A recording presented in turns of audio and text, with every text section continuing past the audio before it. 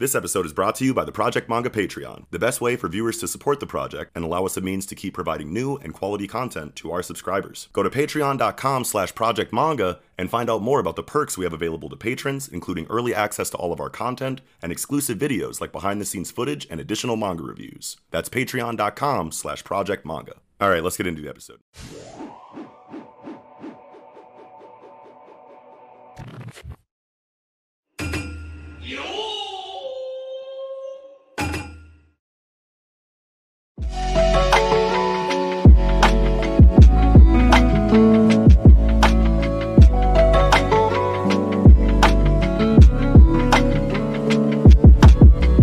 What is going on, everybody? Welcome back to the Project Manga Podcast, where we cover One Piece, My Hero, Black Clover, Mashle, Dr. Stone, and Jujutsu Kaisen, week to week. Back this week covering Weekly Shonen Jump issues number 5 and 6.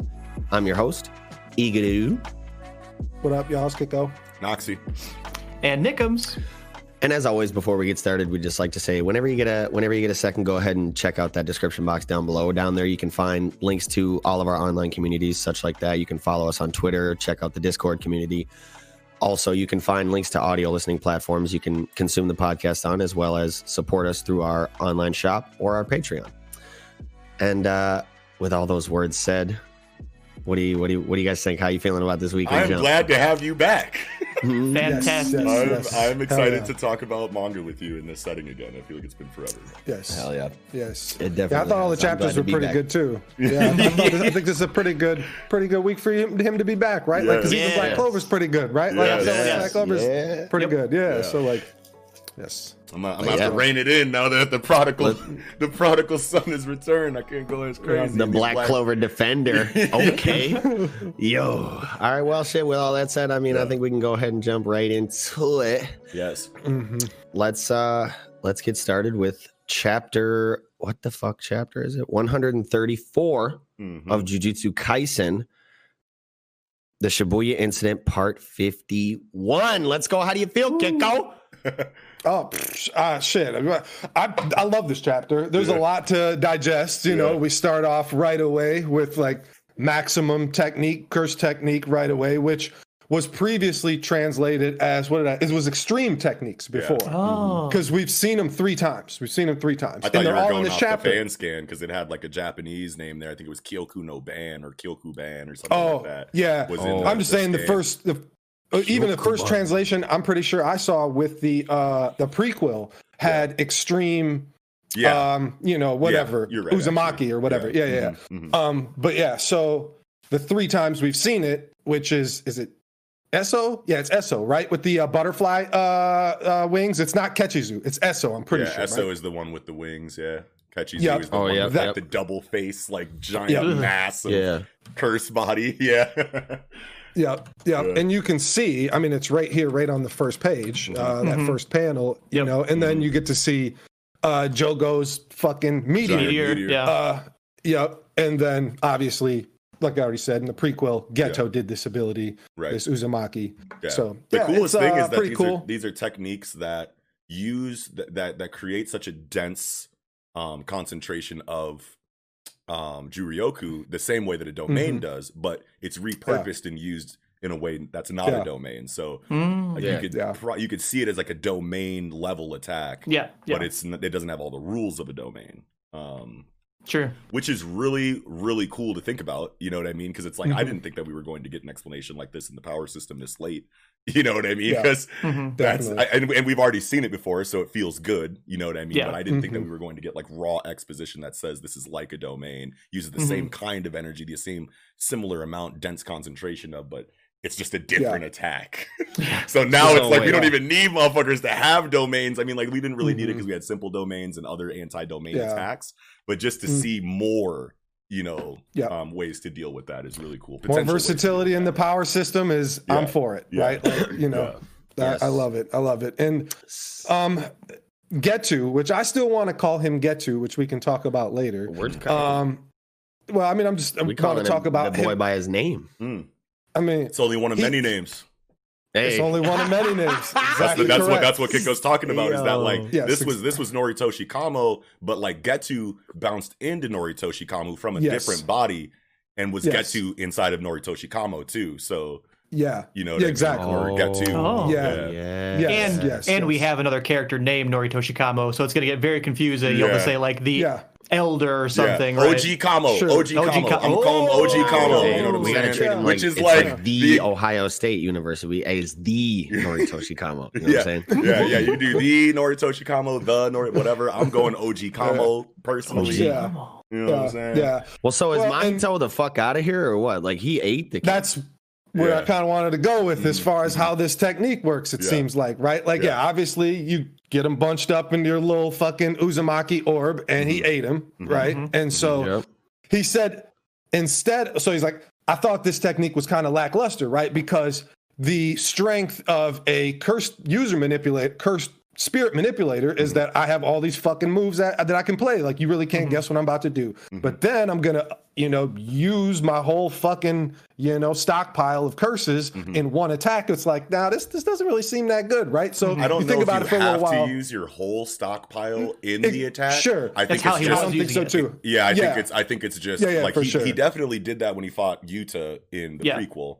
But I think like in general, this maximum technique inside Yeah. of his Uzumaki is just whatever collection of spirits he wants to use at the time Yeah. go Yeah. into the attack. Well, Yeah. and I think he split them between the two spots in the prequel, right? Like Yeah. I felt like he did two of them because there's a whole fucking rampage of fucking cursed spirits, at the because is it Kyoto and Tokyo? Is that the two spots? It Yeah. is. Okay, yeah. So like there's definitely, a big influx of curses at Yeah. both spots. So it's I like figured I that he assume would've, that's like- what they did. I figured he would have let a bunch of them run rampant in Kyoto so that he could Mhm. Uzumaki in Tokyo. Sure. And they- That and- too. and Yeah, maybe he's it's, certainly, maybe it's yeah, not a that makes double sense too. Uzumaki, and it's Yep. just like Yeah. Uzumaki here, curses doing whatever Yeah. over there. Yep. Yeah. Yeah. Sure. But, But, this is Mahito on page Mhm. 10. Yes, Inside of the exactly spiral, right. yeah. That is It is. Mahito all curled the fuck Ooh, up. that's Getsu. why I am. Look at his eye. Look at his I'm eye, pretty like confident looking down at Mahito's Gecko. done, right? Oh, Yeah. like, He's that means looking to me down at him. Mahito's out of Damn, it, I didn't yeah. even see that. Say what? I'm sorry, yeah, Kiko. yeah. I just got Mahito hyped is as fuck looking going. like no. down. Oh, he has Yes, a pupil. Yeah. And I he's didn't looking down even at him like, see yeah. that. He looks Yeah. so pained. Oh, that is Yeah. such a good fucking Yeah. spot. Oh, that's Yeah. cool. That's cool. Yeah. Damn. Yeah. So the line of Definitely. dialogue that I like from this though is that he says, you know what I mean, like, yeah, you lose your versatility when you the versatility that you get from being a curse manipulator by using Uzumaki. Mhm. But he said, for the longest, I thought that this is just what I would use whenever I needed to recycle weaker curses. So he would throw his stronger curses out at you normally as a curse manipulator, and then once those are done, he has just like the B team or C team left, and then he can use them whatever way he wants, or he can Just a one Uzumaki big them, bomb. one big Yeah. bomb with the weaker ones in it. I think Yeah. is what he was talking about. But then he says that, and then uses Mahito as one right after. You know what I mean? Mahito Yeah. is so Yeah. that's what he thinks of Mahito, is that he was like a curse that just should be recycled. You know what I mean? Or No, or no, I don't no, know. no. he I don't was think like- so. I think he this was- is the he was looking true. at Mahito as a high ass grade curse that would Yes, be and he's super saying this is powerful to let go the like true technique of that of Uzumaki Oh, is he's- that I'm extracting his ability. Look, Oh. he's on page fucking 6. He's Yeah, yeah, using yeah, a yeah. transfigured human to block Yep. the bullet, right? Yep. So Yep. like he's stealing obviously Oh, it Mahito's totally ability. is. Wow. He's stealing See, that's the true technique. I thought that Uzumaki. I thought he was just oh wait. So he shoots you with the mass of energy, from Uzumaki, but he extracts your technique first so that he can use it however he wants after he shoots you with Uzumaki. Or before. before he shoots you with Uzumaki. And that's why when he shoots Mahito later, presumably he doesn't have that ability anymore, Oh, and yeah, Mahito yeah, is yeah, dead. yeah, Mahito okay. is done and dead and out of the story. Yeah, he has. Yeah, that's right. Because oh my god, bro, that's right. Because he uses the transfigured human to block Mai's bullet, which is so tight that she has a fucking sniper, and the way she's shooting it is sick. But I wanted to talk about like the transfigured human that he uses to block the bullet. I totally just thought this was like a curse spirit that he A was curse, just yeah. pulling out. Me too, initially. Yeah. Oh my god, bro. That extracted is the key word. The Yeah, technique but I is was being wrong. Its extracted. true value is revealed when curse spirits of semi-grade 1 or higher are used and the technique is extracted. Yeah. Yes. So, I Grand mean- curse technique. Yes. Yeah, like that level of cursed spirit would have a technique, where the lower level Yes. ones don't really have a technique. They're just pawns, and you can combine them and shoot them out as energy or whatever. Oh my yeah. god, that's so Yep. cool. Super cool. Hell yeah. Hell yeah. And But I mean, so I guess I would agree that I'm along the lines of thinking like, yeah, he only extracts it while he's until he releases it like that. Yeah. And once he releases it, then mhm. yeah, it's So over. then, with. okay, so he he eats it, Hmm. and that's Yep. this is just the finishing of his ritual for his Mhm. Jutsushiki. Yeah. You turn it into a Mhm. ball, you eat it. He's not doing anything like as he says. He's not. Well, I mean, he eats it so that he can get Mahito, but like the extraction is not related to the actual eating of the ball. The eating of the ball just finishes the ritual, and then as he goes into Uzumaki, he extracts the technique and then launches No, I don't Uzumaki. think so. He, As soon as he eats it, consumes eats the it, ball, he can that- use it. That finishes the Oh. technique. Now, Okay. while he has it in the ball inside of him, he Yeah. can Yes. use the technique Mahito's techniques. until he shoots Until it he- out. Oh, Yes. that's pretty much the same thing that I was saying. Which Yeah. But the difference is that I thought Okay. that he only would have access to idle transfiguration while the Uzumaki is like loaded. Oh, but sure, I had sure. the chapter chapter pages in the wrong order. Like I Yeah, was, Yeah. anytime from I when was he skipping eats it through them until like he too quickly. Yeah. Yeah. anytime from when he eats it until he Uzumakis. But Yeah. like when he says how foolish, did you think I would not notice something that you had sensed? I Who's was he saying confused that by to? Yeah. I Like, was who is he confused by talking that to? too. Yeah. And- Because it I looks don't like know. almost as if Because he's I think he's looking saying, up and himself. saying I that. think Ghetto, like the true Ghetto. Yes. Pink- Yes, me too. Kingdom. Because Yeah. of the first, because of the very first panel, right? Like he starts like, "Why are you laughing?" Oh, sorry, I realized I had suddenly started acting like him, right? Like it's and it feels like Ghetto, which isn't the first time. Is his consciousness fighting through still, like still fighting back against Brain Coon, which makes me Also feel get- like it's like the 2003 Full Metal Alchemist fucking like premise as when you jump bodies, you Yeah. really become weaker, and eventually, maybe if you take too strong of a vessel, Yeah. too many times, right? Yeah. It would your soul becomes Yeah. weaker, whatever the soul attachment, something Yeah. like that. Yeah. And that Ghetto is able to at least start to fight this back, which it'd be really crazy because it feels kind of like maybe a little bit like an all for one kind of thing, stealing abilities, like, I don't know, maybe not. He wants to merge, but obviously this is handled a lot differently. But yeah, like it just makes me think that Ghetto is going to continuously fight back against Getu, Brain Coon, whatever. yeah.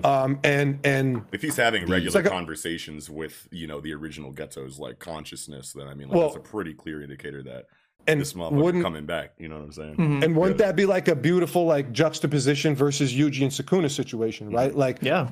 Now that you've already had Yuji and Mahito being like mirror images of each other, now you're moving on to the main villain here, and Yuji and the main villain are gonna have whatever Parallels, yeah. similarities to parallels. Yeah. Yes, definitely.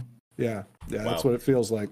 That's crazy how I was totally confused as to who Getu was talking to in that scene when he noticed Momo in the sky until like Yeah. the second after Eagle like asked the question. It just like made sense to me who he was talking to Yep. out of nowhere. And I've reread this chapter like 3 times. It isn't until I sit down right here and talk with you guys that like Get into your know. analysis Like, brain. yeah, it's like what Fully. the fuck? Yeah. Well, so yeah, I think based on the paneling afterwards, he was just that the Ghetto's consciousness had sensed lady above on the broom, Mhm. and I was hoping that the Noritoshi Kamo wouldn't. But Or maybe Yeah. maybe what Getu is saying here is, did you think I would not notice something you had sensed, because he can feel that the Ghetto inside of him, Suguru Ghetto, wants him Yeah. to be caught off guard by the sneak attack coming. yeah, Yeah, that's he what he's saying. Okay. That's exactly what I was saying. That's Yeah. exactly what he's saying. Yeah. And he's like, nah, bro.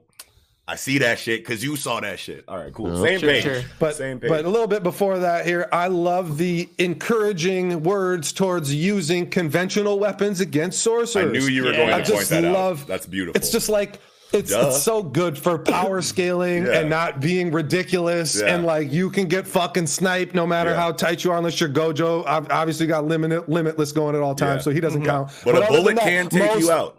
Yes, most sorcerers can get clapped, and that's tight. To me. A well-placed bullet will get you. Yes. Yeah. Yes. And that's yes. just such a cool line of dialogue because you think about it, it's like, yeah, these guns are useless against, you know, curses that can just regenerate everything, but humans can't regenerate everything. You know what I'm saying? Shoot them. Big Breaker vibes. Yes. Feels like Breaker to me. Yes. Like that's I love that. You know, I love a possibility of somebody just getting sniped. I mean, it'd be crazy, you know, especially to have a fairly, you know, like an Anami, you know, that level, you know, get sniped. Like you'd be like, what the fuck, bro? Like that would be wild. We've seen this scene if before Nanami got where sniped in his head or some shit, that'd be crazy. Yeah. But we've seen this scene before where, you know, the villain is just like making a joke out of the attacking forces on the protagonist side. But like I can't remember the last time it felt so like perfect, the dialogue that Geto has. It's like he's not like he's playing, but like he's just there. You know what I mean? He's there and he's obviously observing them. He's obviously very confident, but like all of his dialogue really just tells you that he's like experienced. Like you could really feel his age in what he's saying, you know, like just like how casually he's talking about like, oh yeah, definitely shoot sorcerers more. You know what I mean? Like it's just like lines of dialogue like that, you know, like where he's just like casually speaking very confidently about really deep energy system related things that even we don't understand fully. You know what I mean? You can just really feel his wisdom, which really drives the point home of how old he is. You know what I mean? Usually, like I don't know. I'm trying to think of other stories that have tried to replicate this, and yeah, their dialogue is cool, but I can't remember it feeling like so perfect for the moment. Like, yeah, they talk shit. You'll never be able to beat me, and they talk whatever. You know, arrogant shit throughout the course of the fight, but he's actually like spitting game that like shows that he's been around for a fat minute. You know what I mean? And that is just like so cool to see, but also like really worrying and like terrifying that this is the big boss now. You know what I mean? Like, how are they gonna deal with this? He broke the Bato sword drawing instantly.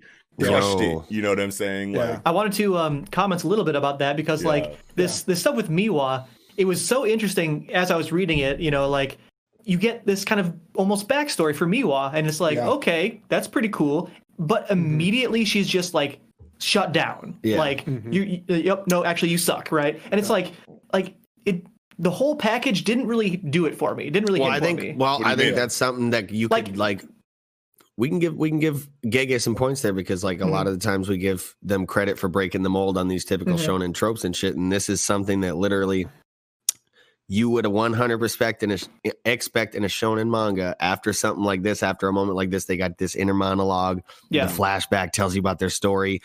New settle style. Like they're supposed to fuck the villain up right there. Yes. Nah, what you talking about? In terms of subversion, very much a good setup for subversion. But in terms of being good for Miwa, it did not hit for me at all. I was like, okay, that backstory out the window. I don't care. Who cares? I think that's kind of the point. I think we're kind of hammering home like Miwa's just like she can't catch a break, right? Like it's just everything goes wrong for her. She's the Kobeni of this series, right? Man, no, bro, like it's and I don't know if that's what, because I really like her. I like, you know, Shinkage. It's like I want to see these simple domain Bato sword slashes. Like I need more of her and Kusakabe in this bitch. Yeah. Which I mean, you get Kusakabe here with a weird fucking perspective, and then Miwa can't like catch a. It's just like we're really just trying to stifle these Bato fucking Shinkage users here, and I don't know. Like I don't think there's anything like that correlates because they're, you know, Shinkage users, but like I think just Miwa in particular, it's just like this whole arc is just supposed to be her pain, I guess, just everything bad for her, which it's crazy because it felt like just like with her warm up shit she's saying, it feels like a binding vow she's swinging with, right? Like, and her hands are bleeding, right? Like I'm gonna swing with my future here, like some Gon type shit, right? Yeah, like, that did feel like a very Gon quote there. Yeah, he's like, I don't give a fuck.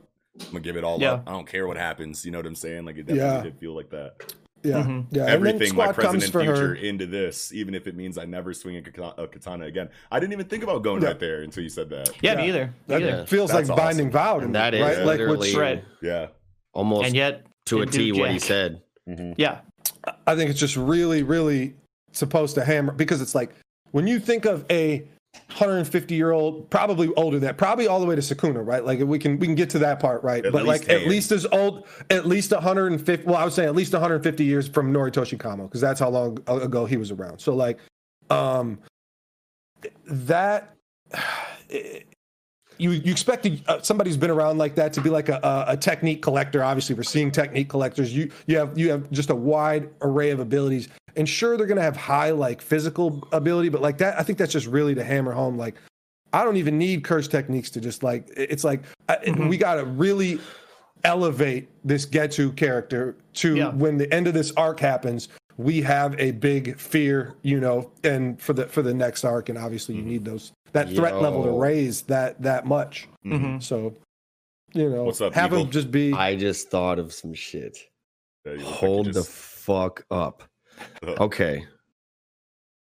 Okay. Hold on, I'm trying to like gather my thoughts on this shit. You got it. Should we? We know Sukuna is like really, really interested in Megumi. And that he also has like a lot of curse techniques of a different variety.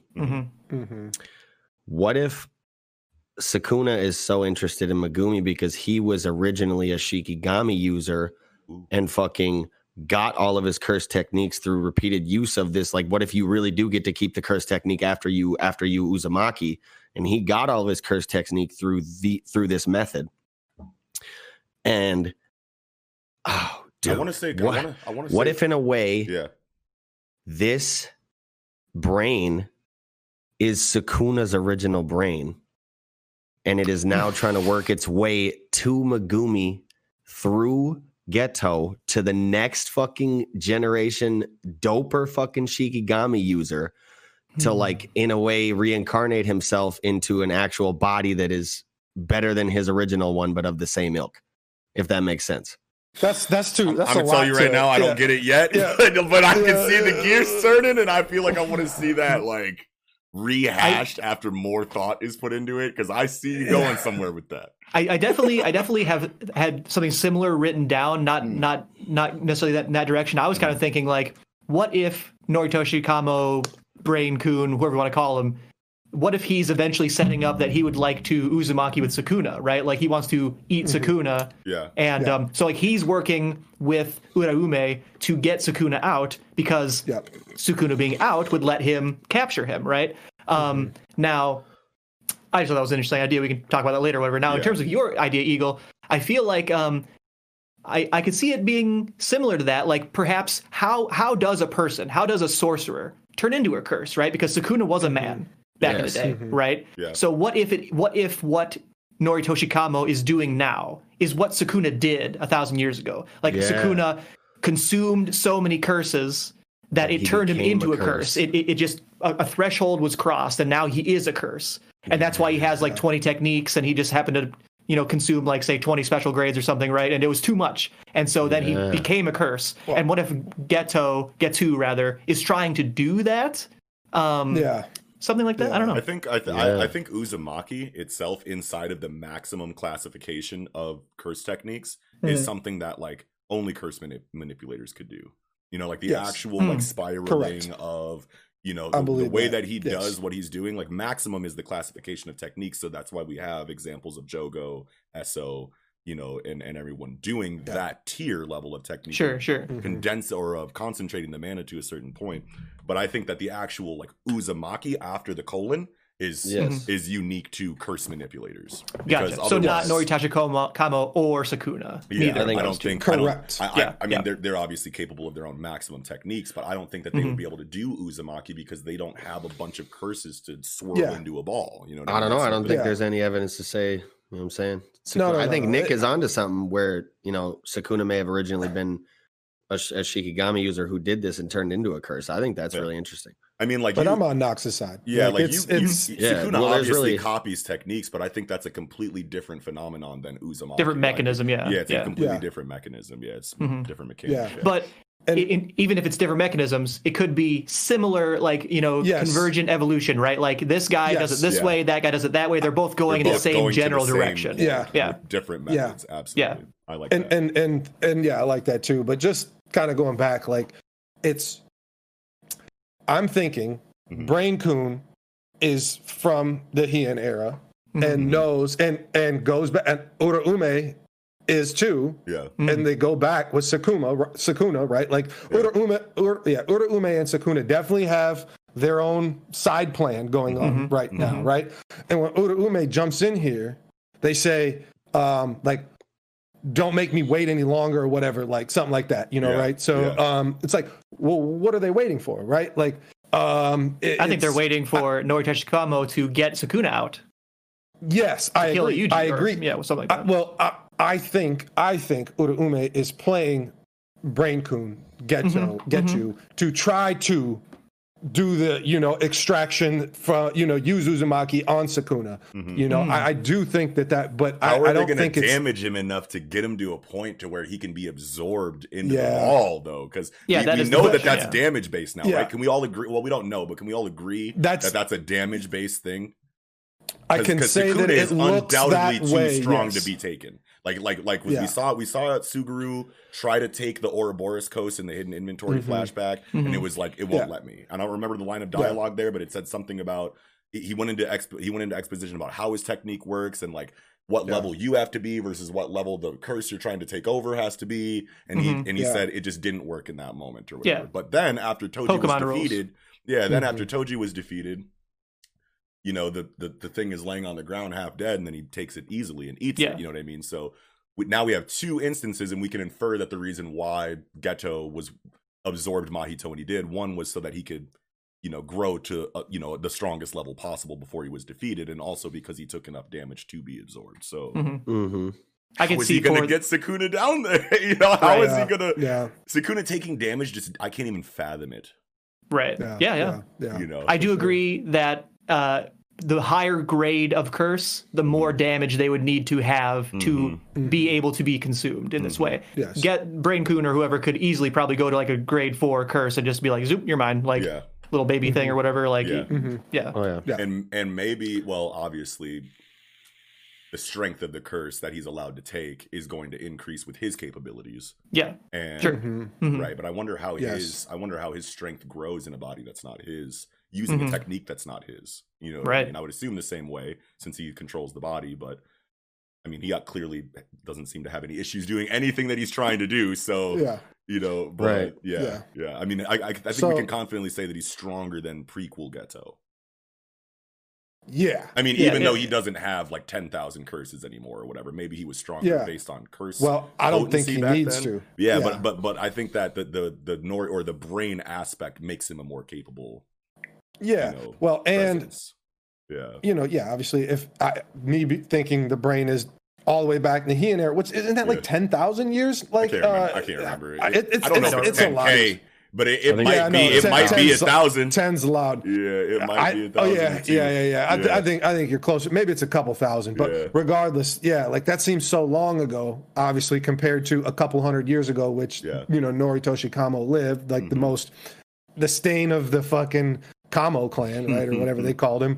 Heian was 794 to 1185, so roughly 1,000 years ago. And that's crazy that we have the implication. Well, not an implication. We pretty much know that Noritoshi Kamo, the one that got the reputation that he has, OG Kamo, the stain or whatever, the evilest sorcerer ever, that wasn't even really him. It was just Brain Coon in his body. Who gave him the reputation that he has, and then he bounced bodies again. So the Kamo clan is hated on for like no reason, unless now Noritoshi Kamo, the real ones, could have still been a piece of shit. But like this just tells me that like the Kamo clan situation in the story is going to be like a big misunderstanding. Well, you know what I mean? That's going to turn into an arc of some kind, I would assume. And think of what kind of person Geto was when he died, right? Like he had lost faith in humanity, wanted to eradicate all non-sorcerers. I feel like that may be a stipulation or condition for yeah, Brain Coon, for Brain Coon to take over the body. So that's why he was able to take over Noritoshi Kamo, because he also was on that. He was human experimenting. He was human experimenting and shit like that, right? Like and maybe the real Noritoshi Kamo did actually. Well, no, because Brain Coon feels like Brain Coon does feel like he takes credit for the curse wounds, right? Curse wound, death paintings, right? Yeah. So I think that everything that they don't like this man for is because of the brain and not actually because of Noritoshi Kamo himself. Even though he looks like Hitler and you want to think he sucks.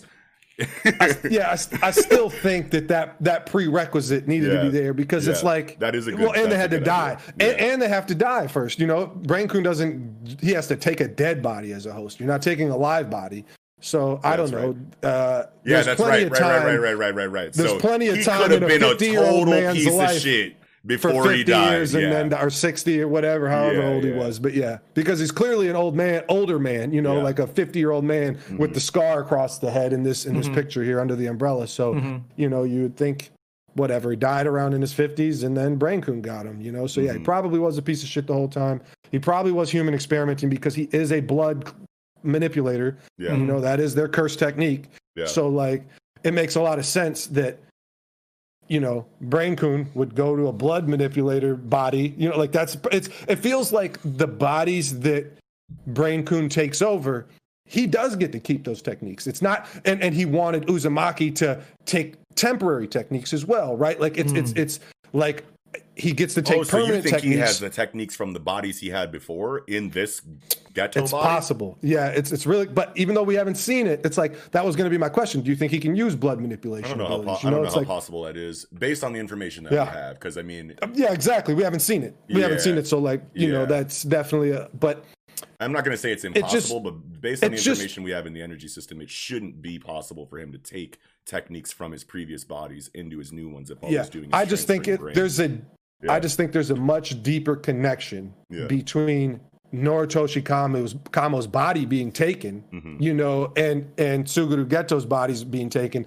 That are it's more than just these guys were both like, you know, they've strayed from the path of morality greatly. You know, I think it's more than just that. Like, especially in Noritoshi Kamo's, because it's like you take this body over that has this ability, right? Like, I don't think Brain Coon is willy-nilly taking bodies just because he needs to, right? Like, he took the Kamo body because he needed that curse technique. And not to say that means that the curse technique has to follow to the next body, but I just think there's got to be a deeper significance than just conditions. You know, like Brain Coon is doing some other shit, right? Like Brain Coon may have been the one to invent the you know, death paintings, as we say. Maybe it was Noritoshi Kamo that invented like not cursed wombs, because cursed wombs can just happen, but like maybe, I don't know, just kind of starting to figure it out or whatever, and Brain Coon taking his body over to finish the research or something. I don't know, but like I don't. It just feels like there's deeper reasoning to why these bodies have been chosen, right? And we were talking, and you were talking about how, or we were talking about how, like, we don't know, you know, if Noritoshi Kamo was an asshole and then got took over by Brain, or if he was an asshole because of Brain. But what you just said makes me think, because if he took Noritoshi Kamo's body because he wanted his curse technique at the time, what would he want his curse technique for at the time if it wasn't to create the death paintings? Sure. So like, because he puts his blood, or the curse spirit. I think they explain it in this chapter. The curse spirit impregnates the lady, and then Noritoshi Kamo put his blood in the mix, so he has three parents. Yeah, that's what he said. So I think that Noritoshi Kamo sucks specifically because of Brain.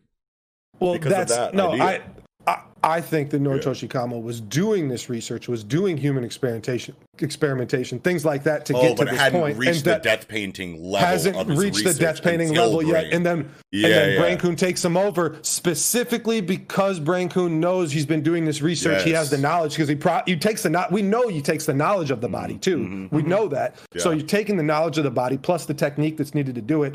And now you're going to live for this 150 years between then and now. He created all the fucking death paintings, right? Like, Brain Coon was creating them as it went, because the death paintings were created 150 years ago. They were just born recently because they were forced to be swallowed by a human when they steal them from Jujutsu Tech, right? So like they were just born into a human body, but they've been a cursed womb death painting in a fucking test tube for a years. fat minute. Yeah. That's So cool. it's rereading definitely coming for deeper sure. shit. After this there's chapter, definitely deeper shit. This chapter really makes me want to reread the series again. Yeah, definitely. I have a question though. So after he coils up Mahito, and then on this page on page 10, curls it up. Yuji's like, don't. Momo notices what's going on, and then obviously this is the panel of Kusakabe stepping in front of Miwa to block the damage, which we then see in the next page. But then it comes out of that damage, and there's a cratering hole there. So like I was confused by this, and I feel like I have no reason to be confused, but I am anyway. So I'm wondering where is like so Kusakabe and Urahime and Momo and Miwa are standing there, and they're on surface level, right? They're not in this cratering hole. So this cratering hole, like, Kusakabe blocked this attack, or did like what happened here? Yeah, the little with a little know-how is like a interesting statement, right? Like, what was the know-how? Was the know-how to save Miwa, to have the skill to save Miwa, or was it, oh yeah, you knew how to use your technique to redirect my technique away from Miwa, and that's like, you know, I don't know, it's hard to say. I took that line of dialogue where he says, "New Shadow style, huh? It's certainly nice." Facing someone with a little know-how, because Miwa obviously has no know-how, because she said New Shadow style and got her sword broken. Then he sends the Uzumaki, and the real New Shadow style mentor of Miwa, Kusakabe, stood in front, and he was like, okay, a real New Shadow style user is here now, I think is what that dialogue means. But still, like, look at the crater. If Kusakabe is standing in front like that with his sword out, I feel like he blocked the brunt of the attack, and then the damage went behind them and then exploded this crater, and then they're standing in front of the crater, but they're not visible in the Geto panel anywhere. That would imply that, you know what I mean? Like where are they in space, bro? Yeah. You know what I mean? Like, what is going on right now?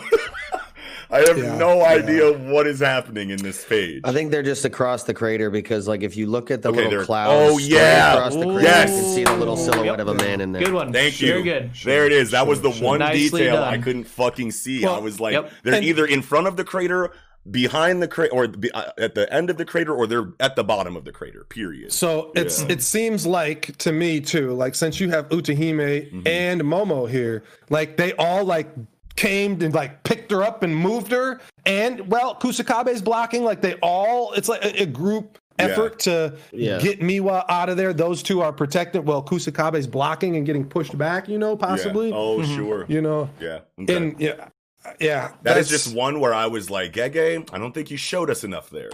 but now that Eagle has now that Eagle has pointed out the very faint outline of a person in the smoke. In the background, Love it. I can now Nicely see done. it. Thank you. Good job, bro. And then we go into this panel with my. Anytime I see Panda, man, I'm so goddamn hype, bro. I love Panda. Yeah. How do you guys feel about? Okay, so Choso's here. Obviously, he pulls back up. You know what I mean? And obviously he's thought about his fight with Yuji for a while now, and I remember the chapter previous, and then the chapter at the end of the Yuji fight, he had all these thoughts like, what is Yuji Itadori? And I had a comment about how I mentioned that Choso, no, like the reason why he's like, what are you, Itadori, in that last chapter was because the effects of the memory manipulation are still there, but Choso knows, just from like the context of the situation that he's in, that his memories can't be real. So I said that he knows Yuji is not the Yuji in his memories, but the ability is still in effect, so he's having an existential crisis anyway. But it seems here that he was not fully believes it. That was not the case at all. He like legitimately fully came under the effects of the spell. I would say if he was confused before, and the technique was maybe still processing, you know what I mean? The technique eventually won out. But I could also say that like what he was wondering is like what is Yuji? Like, is he also a Curse Womb Death painting or whatever, or is he my actual biological brother kind of thing?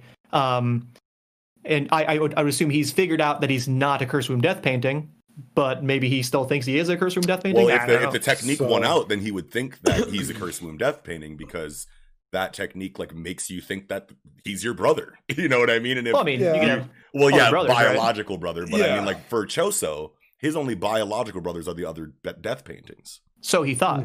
Or so he thought, sure, but he wouldn't have like an epiphany now that he has real biological siblings and that Yuji could be one of them. I'm just saying that's the technique. The technique is Yuji isn't a brother, and now he thinks he's a brother. Oh, okay. So you're saying so the he technique, connected those dots for himself. Okay, so you're saying the technique either makes him think that Yuji is also a Curse Womb Death painting, thus making him his brother, or that the technique makes him think that you're a biological brother. Okay. Exactly. 100%. Okay. Yes. My bad, bro. I was like, wait a minute. Let me get in this then. Yeah. So I've said this before, and it really still feels like Yuji is a hybrid Curse Womb Death painting human, and that's why he can do it with. That's why his technique works with a Curse Womb Death painting and a human, like it worked with Todo. And they are brothers. They are spawns of Noritoshi Kamo, Brain Kun, whatever the fuck, like in some way, in some distant way, and it just feels like he can align because it's like, why hasn't this worked? On like why has this never happened to Mahito? He's fought Mahito a good couple of times. Why is this technique never activated on a curse? It's only worked on a Curse Womb Death painting. Yeah, or a human. Also, I mean the conditions are also specific, right? Yeah. Like what I said way back in like the spring or whatever, right? When I first thought of like the conditions. The two conditions I thought of at the time were the target has to ask you personal questions that they do care about the answer, and Yuji must answer them truthfully is condition 1, and 2, Yuji has to get knocked out. Yeah, he has to be entirely beaten by the person, right. So maybe he's been knocked out, but there's never been a situation in which Mahito has asked a sincere question that Yuji gave a sincere answer to. I think we could probably go back. I can't think of it, but it feels hard to believe that they didn't. They've had very meaningful conversations throughout the story. But Yuji did ask him a question. Yuji being sincere, I think, is the key here. Why would Yuji be sincere to someone he hates? True. Right. That's true. Where in the Choso situation, he did feel, something from that question, right? He did feel something, and with Todo, obviously, it's just a totally different situation. What's up? I was saying he felt bad about killing his brothers. Right. So there was some sentiment there. There's going to be no sentiment there for Mahito because he doesn't fucking Mahito even a little bit. But my two conditions are just theories, obviously, and it could be that that you couldn't do it to a curse, but then of course, like, is a Curse Womb Death painting 100% a curse? Isn't it part human? So wouldn't that also? It is part human. So then the common denominator is that you have to be human. Yeah, could be. Sure. Yeah. Definitely could be. Yeah. But it's hard to, like, I guess you can still classify them as human. Those, Curse Womb Death paintings in the vial were swallowed by human. But maybe it's that take human over the body. element that allows the memory manipulation to rock. Yeah. Sure. That's a cool thing to think about, though. Like, we still. At the end of the day, we still have no backstory on Yuji, right? Like, and his parents are alive. I'm sure of it, or he doesn't have them. Like, either they don't exist and never did exist, like because he is some kind of manufactured being, or they're alive, and it's just like I just feel like, or they died and they were way more significant to the Jujutsu world than we would have originally thought. Yes. Yeah, but then you're in the Naruto hole of how do you have such important parents that died and did some great deed for Japan, and you just don't hear about from anybody. Maybe they never told the world about their son. Just because they're in the Jujutsu world doesn't mean they're doing good deeds. Because we see, the other sorcerers that came out of the woodwork because Gojo got sealed. They weren't a part of any high school or any kind of like legitimate faction. They were just motherfuckers with power that used it the way they wanted to because there was no law against them. You know what I mean? What are you saying, Eagle? Yeah. I was just saying that I don't think it's too outlandish that they would have, even if they were like high profile sorcerers, and this might even make more sense because they want to keep them away from the world, that they live in. if they had a kid, they would never tell anybody about it. Just keep it a secret and give it off to the grandpa to raise in secrecy in the real world or whatever. Yeah. Maybe because the technique is too powerful. Like if you could actively, if Yuji really knew how to use it, that's a quite powerful technique. Evil with that. You could easily take over the world with that. Now that could also, assuming Brain-kun can take over a Curse Womb Death Painting and use it as a body, explain why Yuji is a Curse Womb Death Painting. Because like Naruto Shikamo is like trying to breed a new vessel that he wants that technique really bad or something. Yeah. But I feel like you guys brought this. Yeah, I was gonna say I feel like you guys brought this up a little earlier, the Uraume thing. Yeah. Kiko said that Uraume was pulling up to this fight. Period. Yeah. But at the same time, it feels like everyone who is willing to fight and conscious is here. So it makes sense that Uraume would pull up if everyone else in the arc that's still matters is pulling up. But it's still cool that you I think because they did not need to pull up. They definitely did not, especially with how sneaky they kind of have been the whole time. Yeah. Well, and I think that supports. Who was it earlier that said something about Uraume wants Brain-kun to come in contact with Sukuna in some way? Yeah, I was saying, I guess we're both, I think, or Sukuna maybe wants to come in contact with Brain-kun or something. I think, the way Uraume, the placement of Uraume, where they show up, and kind of when supports that because he's getting in the way of something that would obviously Choso's coming in to try and fight Getu right here. He's saying like, nah, don't make me wait any longer. Right when Getu is about to confront Yuji. Yes, and they're about to, do some stuff. So I think, Uraume wants to have Getu and Yuji / Sukuna, have a confrontation. For what reason? I don't know. Probably Sukuna's ulterior motive because of the conversation they had when Sukuna was out that we didn't see. So there's some stuff going on here. Dots connecting. Yeah. What do you guys think happens next chapter? Because this is a big confrontation. Literally anything can happen next chapter. Literally anything. Like there is no definitive outcome here. It's almost setting up Getu versus Kusakabe and Uraume versus Choso. But it seems too straightforward. Well, Getu versus Kusakabe is a wash. Yeah, it's a wash, easy wash. And I guess Uraume, I really believe Uraume is going to kill Choso here, and there's going to be some big shit, like some info that we're going to get because of it. Like there's going to be, I just think that Choso dies next chapter. Choso is too big of an obstacle right now for what me and Nick kind of believe are Uraume's behind the scenes fucking plan with Sukuna to get Sukuna to be at least to try to fucking I don't, again, like the logistics of how Getu gets into Yuji to try to pull Sukuna out and then Uzumaki him is well beyond me. I don't know, but like I just really think that even if that's not exactly what their meeting is very important, and people are interrupting Getu's time with Yuji, and people need to get dealt with and wiped off this map. So I had this thought just now, and I just have to say it just in case it ends up being true. Yeah. But someone said Uraume is going to kill Choso, right? Yeah. What if the plot relevance of this whole combination is that there's another aspect to Yuji's ability. Like you can convince someone that they're your brother, but what happens when that person you convince dies? Maybe something happens whereby their ability transfers to you, or you get a huge power boost based on like the curse energy that they had that is not, they're now dead or whatever. But it's interesting that we get such an emphasis on this Choso brother stuff, right? Like Yuji's ability, right? Like it seems like we're on the cusp of a little more exposition about what is going on. You're totally right. It does feel like that's on the horizon.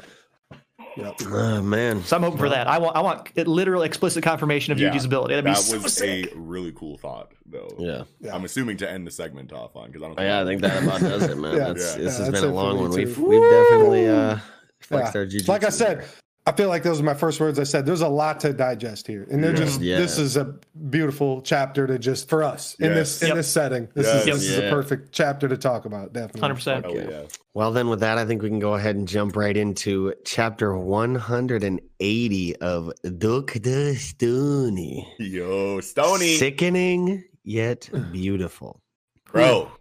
I am so this excited. This chapter was massive. This chapter is massive, but one, I'm so excited. Again, I'm just going to say it at every segment. I'm glad that Eagle is here to talk about this right now because this is his book. You know what I'm saying? Yo, I've been loving Dr. Stone since the beginning. Right, bro. yeah. We're fighting hard for Dr. Stone on the original lineup. Yeah. Over a year ago. Yeah. A couple years like, ago. why are we not putting Stone on this joint, bro? Well, it's here. Yeah. It's here, and I'm so happy about it. This is a crazy point in time for it. And the last episode that we did, we just talked about what we liked about Dr. Stone, but now we're in an actual review setting, and I've been super curious to see how this is going to go inside of our like panel group. You know what I mean? Yeah. This is a different story, bro. Yeah. This is not a different your story. normal shonen. It's a whole new beast. But it's gonna be something different. Yeah, go ahead, Eagle. Yeah. I like the start of the chapter. You know, this is something that's been something I've loved about this book since the beginning is just like this scientific exposition we get, like all this knowledge and shit. Like he's like, Senku's like, right under our feet, there are tons of fucking bugs that'll kill us, no problem. And we get all these little examples of bugs that'll fucking murder them. This little parasitic Chigo flea and shit, you know. And we just get the simple solution, you know what I'm saying? Rubber simple boots. Technology, I love how Senku hits you like that. You know what I'm saying? He's like, well, we're fucked. Psych, you know what I mean? And then it's like, science. No.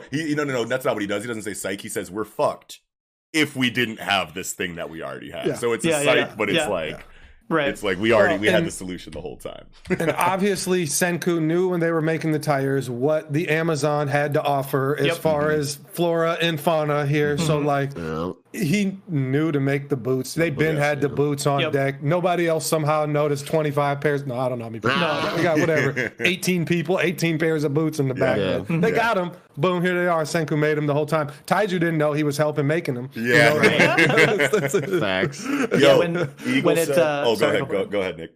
Oh, I was gonna say, like when I first saw the boots, I was like, "Damn, they made a bunch of nice boots in a very short amount of time." But in chapter 175, they did like say that there was an unspecified number of days that they had, which they also built motorcycles. They built motorcycles, motors, tires. So they built a lot of stuff, and we don't know how long they had. So I mean, very safe to assume they just made the rubber boots too. Obviously they did, right? Yeah, definitely. And I like the first thing that Eagle said when he was like, I love the scientific exposition in the series, obviously, but it made me think of just, I don't know why, but I just like, I got that scene in the cabin where Senku and Dr. Zeno are doing the real calculations on exactly where on the globe the petrification beam came from. Definitely. You know what I mean? Yep. Now that scene was very dense with huge, calculations and scientific jargon and things like that, which is not completely different, but it's a different situation than the way that we've seen scientific exposition handled before Senku met Zeno. Because before Senku met Zeno, he was talking about a whole bunch of science stuff, but he was still explaining it in a way that we could understand.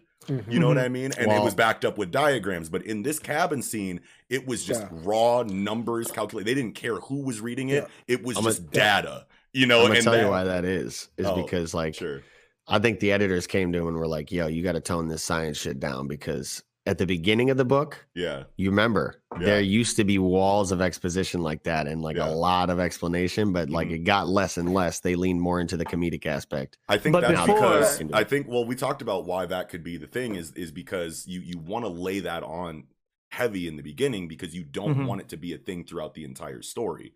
So that you lay heavy, huge walls of text during the point in time where people are the most curious to see what the story has to offer, so that they don't run away from walls of text because they're so, entrenched in the idea of seeing what Dr. Stone will do. But now that we're in the 180s and we know what Dr. Stone is doing, we've had this story for 200 chapters. We don't need walls of text every time. you know, like we know that the materials are there. We know Senku knows what he's talking about. You've already captured us with the scientific element of your story. Get to the actual plot. All of the super crazy scientific stuff you guys have to do, you can off screen half of it at this point. Right. You know what I mean? Yeah. And in terms of the conversation with Zeno, you bring it back because even back in the day when Senku was, describing all these scientific, processes to get from, point A to point B, part of his explanation was for not just the reader, but the other characters, right, who aren't scientists. So he's trying to like lead them along, like, if we do this and this and this and combine these two, we get that, right? Yeah. With Zeno, he can be like, this is no more baby time. Let's get some real hard science and let's do some real hard stuff. Yeah. Which you get the super text, in the more recent stuff, which hits harder for that reason. Mm-hmm. Yeah. Very, very excited. Very excited when Chrome is like, hey, I think they need refreshments. Let me get that tray real quick. Runs up in there. He's like, you just want to hear what they're talking about. And then Chrome's like, basically throws the tray. Hey, what are we talking about, y'all? Let me get in this. Let me get in the science talk, bro. And he thinks, I just loved it. He thinks that they're having like super hardcore calculus on the whiteboard. And then he goes in there and they're making the giant bubbles. And he's well, what the fuck, dude? I thought y'all were about to go crazy. But you want to know? You want to know why I think that it hits so much? Okay, so heavy exposition and science stuff in the beginning, tone it down for adventure, bring it back for like Senku and Zeno interactions. And it really drives home that feeling in that scene that these really are the two. Like these are the two, you know what I mean? Like you've been helping us along, showing us science in a way that we can understand for so long. But when these two sit in this room, that's where that real magic happens, and we don't even need to try to understand it. Don't even try to wrap your mind around. Just let them cook. And I just love that scene for that. That's what that characterization. Characterization in this story deals a lot with how dumbed down of an explanation do you need? Like that's part of characterization, right? Like obviously you need no explanation. Zeno needs no explanation on what Senku's talking about. Chrome needs the least amount of explanation, but still needs some. And then down the way, Ryusui's pretty high up there. There's going to be characters that need less of a dumbed down science explanation for them. So that is also part of their character, which is a great way to help the reader. Authentic. It's a great way to help the reader understand what's happening, because just what you said, Kiko, Chrome needs the least explanation. So he is going to, once the confusing concept is thrown out there, Chrome is going to go, yo, I kind of get this, but not really. So they explain it the way Chrome needs it. Then Kohaku is going to be like, yo, based on the way Chrome understands it now, I still need a little bit more help. Then they explain it the way Kohaku needs it. And you get 4 different ways to explain one thing that's happening so that the reader for sure gets it. And you see how these characters interact and you get their intellectual levels. And it's just like a perfect system of making sure your science story isn't boring. You know what I mean? Definitely. For sure.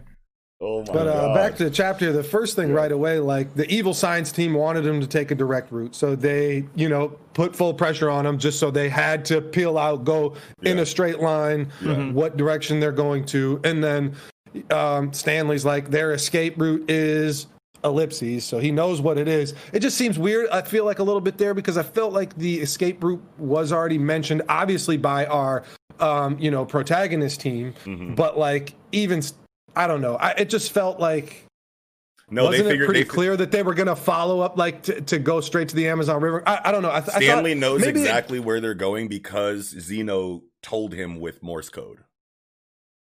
Yeah. Okay, there was that too. I thought that this scene too of them forcing him in a straight line was also part of his deduction. It felt like it was more than just he was told and that was it. I felt like multiple pieces had to be pieced together for Stanley to deduce what their route is. I thought part of it was they just flew a plane right after him, and then you can in the plane you have a high elevation, you can see kind of in the distance where they're going, and it's like now we did that, I know where they're going. Well, on top of going in a straight line, obviously they're not trying to juke you or go or hit any cuts. They're going in a straight line. You've seen it from the aerial view, and you got Morse code confirmation on exactly where you're supposed to be going. So many reasons why this should not be, ellipsed. You know what I mean? Yeah. But to go a little ahead or whatever, after Tsukasa kills this anaconda or whatever, there's a very subtle, I wonder if this is meant to be a hint of something, but Zeno is is burning something. He's burning some plants to kind of make a smoke that will keep the bugs away. And but I'm wondering, is he also leaving a trail? Is he leaving some smoke signals? You know what I mean? He's trying to act, as much as he can, as if he's a good guy, but he's actually kind of giving them clues or whatever a little bit. Yeah. Most likely, yeah. Mm-hmm. Just because he knows exactly who Stanley is, yeah. Mm-hmm. Yeah, it's crazy that you got Xeno doing bug repellent with the plants they're burning, but then they use the ants to make like full on everything repellent. Is what it sounds like, right? Yeah. Like it's I thought it was like a little cool lead up to that though, just kind of segueing a little bit off of what you're saying. But yeah, I didn't think of that either. But yeah, there's another panel. It's right on the next page on 7. That is just a smoke cloud. There's just smoke going up. Yeah. Yep. So nice one. I didn't catch that one. Maybe you're onto something there. Yeah. Sure. So it's it's another thing that felt a little weird. I guess I want to say is that they had there's a long time before they get away from Evil Science Team until they get to our end destination. I'll just say for now, there's multiple days, maybe even longer, that has transpired on this trek. And I just felt like if Stanley knew where they were going, shouldn't they got to jump out on by now? I felt like it should just, you can't fly a plane into it. I'm thinking about what you were they couldn't saying. land. That's the key. They said they could fly over, and sure, we got a veil, and they probably can't see us anyway. Yeah. But if they know where they're going, they don't need to see you. So that you can that's like canceled out that dynamic. But they can't land anywhere in the Amazon because there's no landing. Unless they modify the plane to land in water. Mm-hmm. But even still, this is still in the middle of Brazil. Like Manaus or however you pronounce that, is very landlocked. Sure. You're saying off the Amazon River, like once you leave the Amazon River. Yeah, I guess you're right. Sure. Yeah. I was thinking the river. The river. I'm thinking of the ocean. Yeah, your point is good. Yeah. Mm-hmm. Yeah.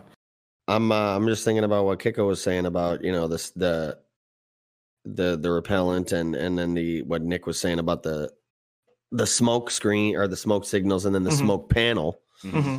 And I don't know, that maybe this is something that I just look in too much into, but like whenever there's like off panel dialogue bubbles placed in a peculiar way, especially over a panel like this, where it's like putting up a smoke signal, you just brought that up, and the dialogue over the panel is you're just catching them like it's nothing.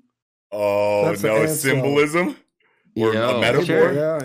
Yeah. Oh, sure. Shit. Stanley, I didn't get your like meaning. it's nothing. Yeah, the smoke signals. Yeah, I didn't get where you were going at first, but yeah. I love that double meaning. Yes. At the very least, I totally agree with you that like you don't need that panel at all, right? Especially with that dialogue. You could extend the top and the bottom a little bit. You don't need it at all. But why have it if not to maybe perhaps hint that there are smoke signals in play, and then the beautiful dialogue over it to give your point.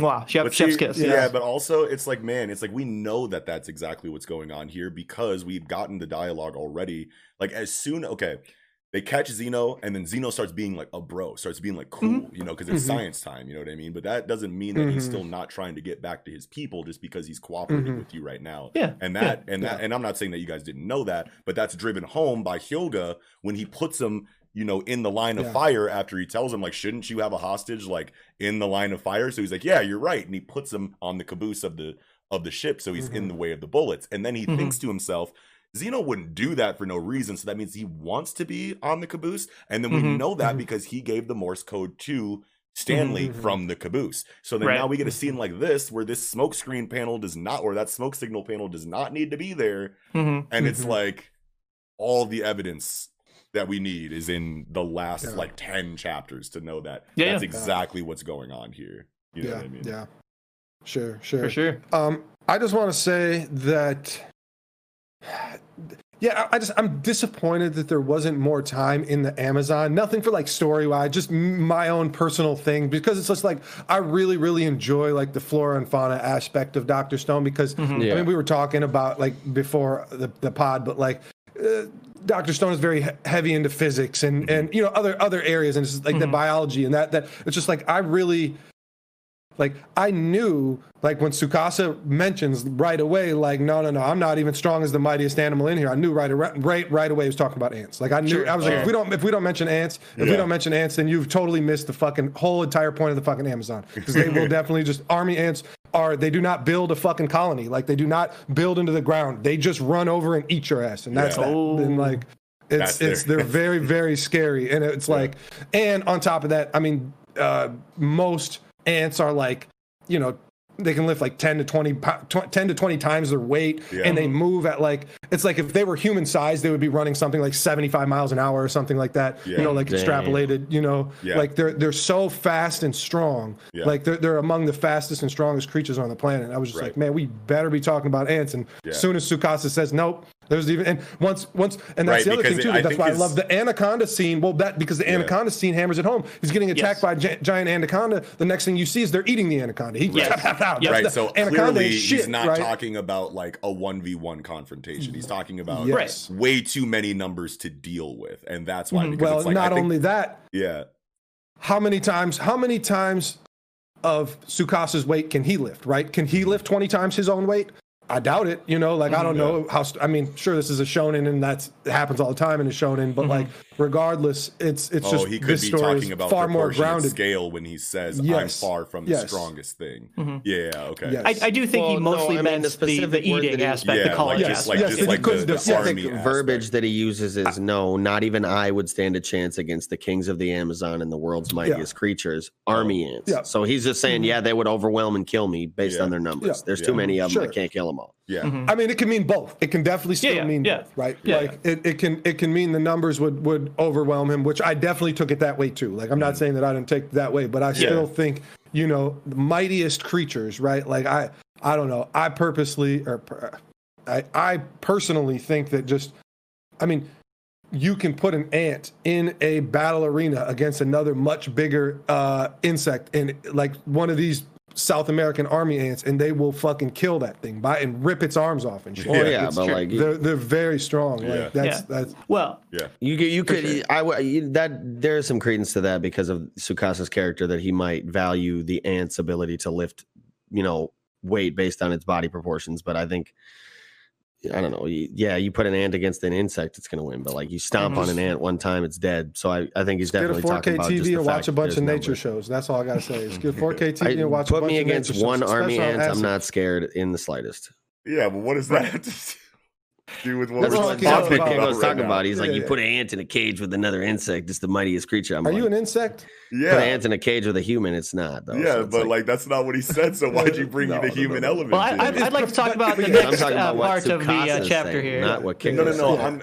Okay. I know. Yeah. It's fine. Yeah, let's move on a little bit. But I love the character interaction in this ant like animal repellent scene or whatever, like Luna just like losing her shit, and then like all the characters' interactions about like some were expecting to drink the alcohol, some were expecting like oh, I'm so glad I didn't have to drink that, you know, because they didn't want to drink ant stuff or whatever.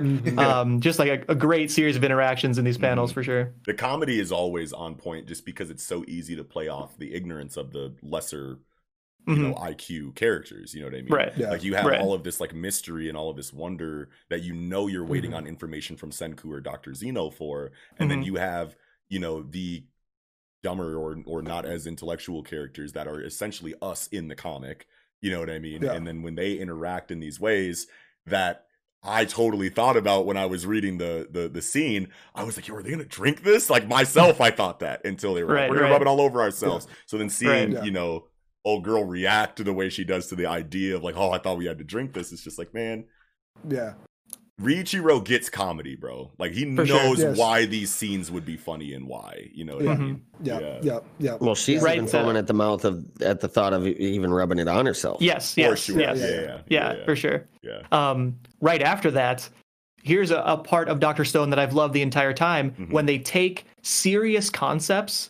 This is on page 9. They take serious concepts and give us a fun, like, kind of, you know, cutesy way of representing them. So we have the Amazon River rushing, you know what I mean? And then it's a water slide, baby! You can see a little cute, you know, drawing of Senku and all the gang in, like, swimsuits and stuff. And it's like Dr. Stone does it all the time. It's really nice. On the other end of that, they show That's a really cool thought, because now that you're making me think of it, whenever they show the new concept that they want, they show a drawing of it that we're familiar with.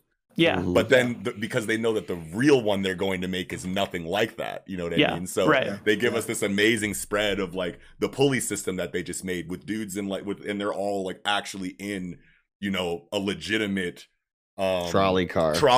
Yeah. But then what they made was just like 2 sticks, you know what I mean? And then they go down the pulley. That's really cool. Dude, I love that. Mm-hmm. Yeah, definitely. I didn't even think to appreciate that until right now. Yeah. You just you have, but to say it, audibly, yeah. But yeah, talking about the Amazon River, they would be dead as hell. Like, they would not make this trek on these fucking rafts. Rafts. This is the actual pictures of the Amazon. Like 11, page 11 is where you get what actually the Amazon looks like, and yeah, it's there's like so many like water, like parasitic insects and shit like in the water. Like there's so many things that are so dangerous that you just being on this little raft is not going to do it. Yeah. But that's why it was fine enough to skip through this whole thing. Yeah. I just was like, I really would have liked more time talking about what it would really take to get through the Amazon. That just tells me that they're going to spend a lot more time on a different dangerous element. Of course, sure. In a different part of the world. Exactly. And we're getting to... Or even a different part of the Amazon. Yeah. Well, we're already at the goal, really, and that's the thing. They did get there. Oh, I forgot the end of this chapter. It's so crazy. and that's the thing, is that we are getting to a climactic part of this arc story. And I totally agree with you. I totally agree with you. We totally should spend a little bit more time on the perils of the Amazon. Yeah, I just think what they're doing is giving us a fun amount of things in many locations, right? We got some corn stuff in the United States. We're getting some, parasitic insect stuff in the Amazon. We're going to eventually go to like Africa and Asia and shit and get different stuff. I agree. I agree, because I felt like the time in America was short, obviously, too. And I always kind of thought about like, okay, well, they left people there. They're going to, start reviving 1 million people or whatever. And they got their own shit they're doing there with Vulcan or whatever his name is, the dude making all the shit. Yeah. And so I figured like, we'll go back and explore that, but maybe not so much. Maybe, we just beat the Stanley crew and I don't know, lock Zeno up and run back and say, we got your mans. New York or America is ours. Give that whole, I don't know. Maybe it just goes quick, but like, I do agree with Nick. It's like we're just going to try to jump around here and not spend that much time. But if they just walk through fucking jungles in Serengeti in Africa and they're just walking, we need some time in some of these combat places. With nature. I need to see more combat with nature when you're in positions of combat with nature. More like you should. Especially when Senku's been hyping it up all the time. He said like 5, 6, 7 times. When we cross through this is like 10 billion% chance of death. Obviously, he says that, but this is a 100% chance of death. He said it multiple times trying to go through the Amazon. Unless we have just these rubber boots and these rafts are going to get us through. Nah, come on. I feel that. Yeah, yeah. So I love. As we're going down the river, and Chrome is he's trying to make a little gadget, right? He's trying to make a thing that would spray bug spray, or animal spray, animal repellents or whatever on a clock. And then he's like, "Oh damn, a set time I can make an anti-Medusa thing." And then immediately Senku kind of shuts him down. It's like, that's a clever idea, but what would happen? What think about Y Man or whatever, right? Like they're gonna use multiple. The lead up from Chrome thinking about this like kind of gadget to Senku saying like it's gonna be multiple Medusas to then Suika later like finding one randomly like so early, and it's like, I found it. Woo! Yeah, at first I was like, no, that's too quick. And perfect build up to the ending of the chapter. Not that we should jump there now. I'm just saying like the seeds have started already at this part of the chapter, and just like the build up is so perfect. Yes, that was a great point. Just one more quick thing about like the time that has passed, right?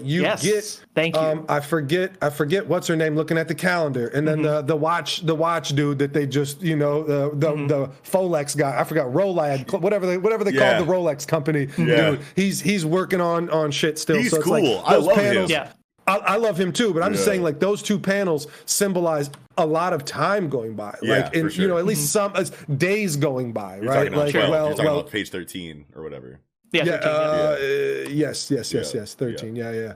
So time is. I love seeing, for our first official review of Dr. Stone, I love seeing this calendar with the date, because now we get kind of confirmation that almost in over the whole story, almost 4 years have passed. The story begins, after the wake up, obviously, at the year 5738 in April. Yeah. So we're almost at 4 years. So in these 180 chapters, we've almost gotten 4 years of time, and it's just a nice to remind yourself of that in our first review here. Yeah, and it's so easy to kind of miss time skips in this, because there are a lot of really small time skips that are represented in ways that are easy to add miss. up.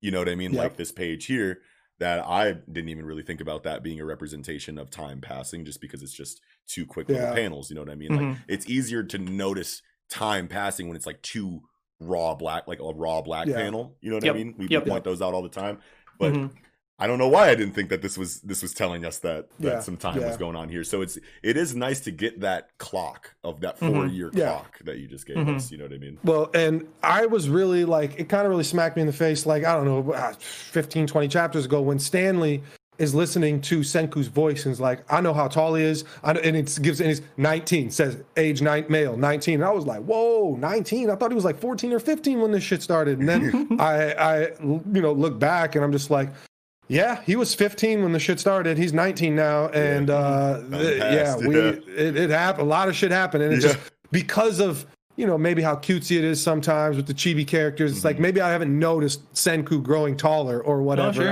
or characters growing taller, which was really great. Maybe it was last chapter or 2 chapters. It was where we had to do everybody's height and weight so we can configure who gets to go on the pulley when, and that was really good. Being an American, fucking centimeters and kilograms don't mean a goddamn thing to me. So I'm on Google trying to fucking convert this. Convert all this bullshit for me. Not really. Americans are bullshit. We should be using the metric system. We're idiots. But is it just me, or does it just me, or does like Senku seem, now that I'm looking at him from this angle, does it seem like Senku might have like a little bit of a hunchback? I'm sure it's just his design and the way that his clothes, are drawn. But I don't know why, but for some reason I know that Boichi knows his anatomy. You know what I mean? And I feel like I see Senku, kind of like have like I don't know, some kind of posture issue. If you look at page 9 with the water slide panel where we see Senku in a swimsuit, he doesn't really look like he has a hunchback. I think it might just be his collar and his outfit or whatever. His collar and his outfit, because those from like those over the shoulder panels of Senku, like that show him from like behind the back. Like I know that it's got to be because that's just the way his clothes are drawn, and obviously we see him here with no clothes on, and he doesn't seem. But that is also from the front, so I don't know. But like, I don't know why, but like, I just feel like someone who understands anatomy as well as Boichi would, I don't know, maybe he did that on purpose because he's trying to show, it's like Senku's always over a microscope, you know what I mean? Like, always maybe he's showing, the anatomy of a scientist. I think there's a little something to that. A little subtle, because, subtle. More than that, like, there is a lot of panels where like he's leaned forward, like, and it's like, I don't know, is it just like the confidence of knowing how much science, like he really leans into his words or whatever, but like, it's like, I don't know, like you see right before, so page 8, him holding the army ant extract. Yeah, his shit is way forward. My shit. I feel like he stands like that a lot. So I think that's not your imagination that he stands that way. And hunchback may be too far, but some kind of posture. The hunched over the desk for a long time. Kind of always looking down at notes and calculations. I could definitely see that for sure. I could just see Boichi being like, this is how intentional. Yeah. I like that because I've never thought of it, but I've always been like, man, Senku's always standing weird. Like especially from the back, you really see it. Like when you like, Anyway, that's good. I like that. Yeah. So man, dude. So this giant mass of land is just a bunch, millions of Medusas. Yeah. That's so crazy. I mean, billions. Exactly. I think billions are like, I don't know. It's a lot. Yeah. That's wild. And they're above. Dude, look at the trees in the bottom right. This is hundreds of billions, maybe. Yeah, potentially. Know, maybe at least multiple billions. I'm not that kind of visual, numbers guy. So I look at this, it's just a lot, way too many. It's like a huge Aztec pyramid of them, and I would say that full grown, especially like unhindered, no pollution, 3,000 years of unhindered fucking growth Amazon trees are pretty fucking big. Yeah. So the fact that this thing is towering over them like this, this thing's probably pretty fucking tall. Mm-hmm. For sure. So I would say there's hundreds of millions at least, most likely. For sure. Yeah. I think it's curious that there's petrified like trees and shit at the base of it. Yeah, that is something. I don't know what that's about. That's definitely something we're going to explore next chapter. I'm pretty sure. I don't think that's petrification, because it doesn't seem to have the same illustration technique. That kind of looks like petrification to me. Oh well, maybe I think it's different because it's like there's like sparkles and shit behind. I thought that the actual the Medusas are glowing, not the actual brush of whatever. Like root system. Yeah, just like root stuff. Yeah. Because literally the page before shows like a petrified person, and it's like not. I don't know. It just didn't seem the same to me. Sure, but we know that the petrification beam only works on like organic things. I mean, not humans, just that's why I thought it was birds. Humans and birds. Yeah. That's why I thought it was curious. Yeah. Oh, sure. Yeah, because and it is weird. Yeah, that is a weird thing that I just thought you mentioning it, like only affecting those swallows that Senku was able to use the information. Hey, I'm gonna talk to our buddy Zeno over at NASA, and whatever they figured it out. Whatever, but it was like it was only a certain type of swallow in humans, right? Yeah. Like, so, I mean, that's just, interesting. Yeah. I'm sure we will explore later. Oh, that means that you can program it to target a certain thing. Yes. I do agree. Species. Yeah. And, but my big thing here for this entire chapter is, the shape that all the Medusas are in. Are they covering a Mayan fucking temple, pyramid of some kind, some ancient fucking civilization that was way beyond their years of technology, and something from their era is needed as a catalyst, more than just all these Medusas just get to cover the world right now. Somebody just goes and yells that from the top of the fucking mountain, and then all these Medusas activate, and then what? Y-Man throws a fucking, a ship comes down, and a fucking, intercom comes out. Like, I don't know. Like, it just, I feel like the shape of the mound is very interesting. Here's my theory of what the shape is. So we mentioned that Y-Man would use multiple, of these attacks or whatever, to make sure that everyone for sure dies. To me, and I don't know, it's hard for me to fully judge, but to me it looks like from space, 100 million were dropped, like only 100 million, and it made a pyramid. Yep. And then you drop exactly in the same spot another 100 million, which would like push out the bottom pyramid and put a pyramid on top, and you keep repeating that. Yep. So you maybe 6 or 7 rounds of 100 million or 100 billion Medusas in groups, right? Yeah. Perfectly in sync or something. I don't know. It's hard. It could be a Mayan mound or something. Much sense to me though. I do feel like that's what happened. Just I don't know. I mean, I don't know exactly about the process of how it happened, but it does look very layered intentionally. That this goes off, then this layer goes off, then this layer goes off. Oh, sure. We had that explanation that we just got 3 pages ago. So it makes sense. Each level is another second, 5 seconds, whatever, and another beam goes off. Because this is assuming that one Medusa can't hit the whole planet.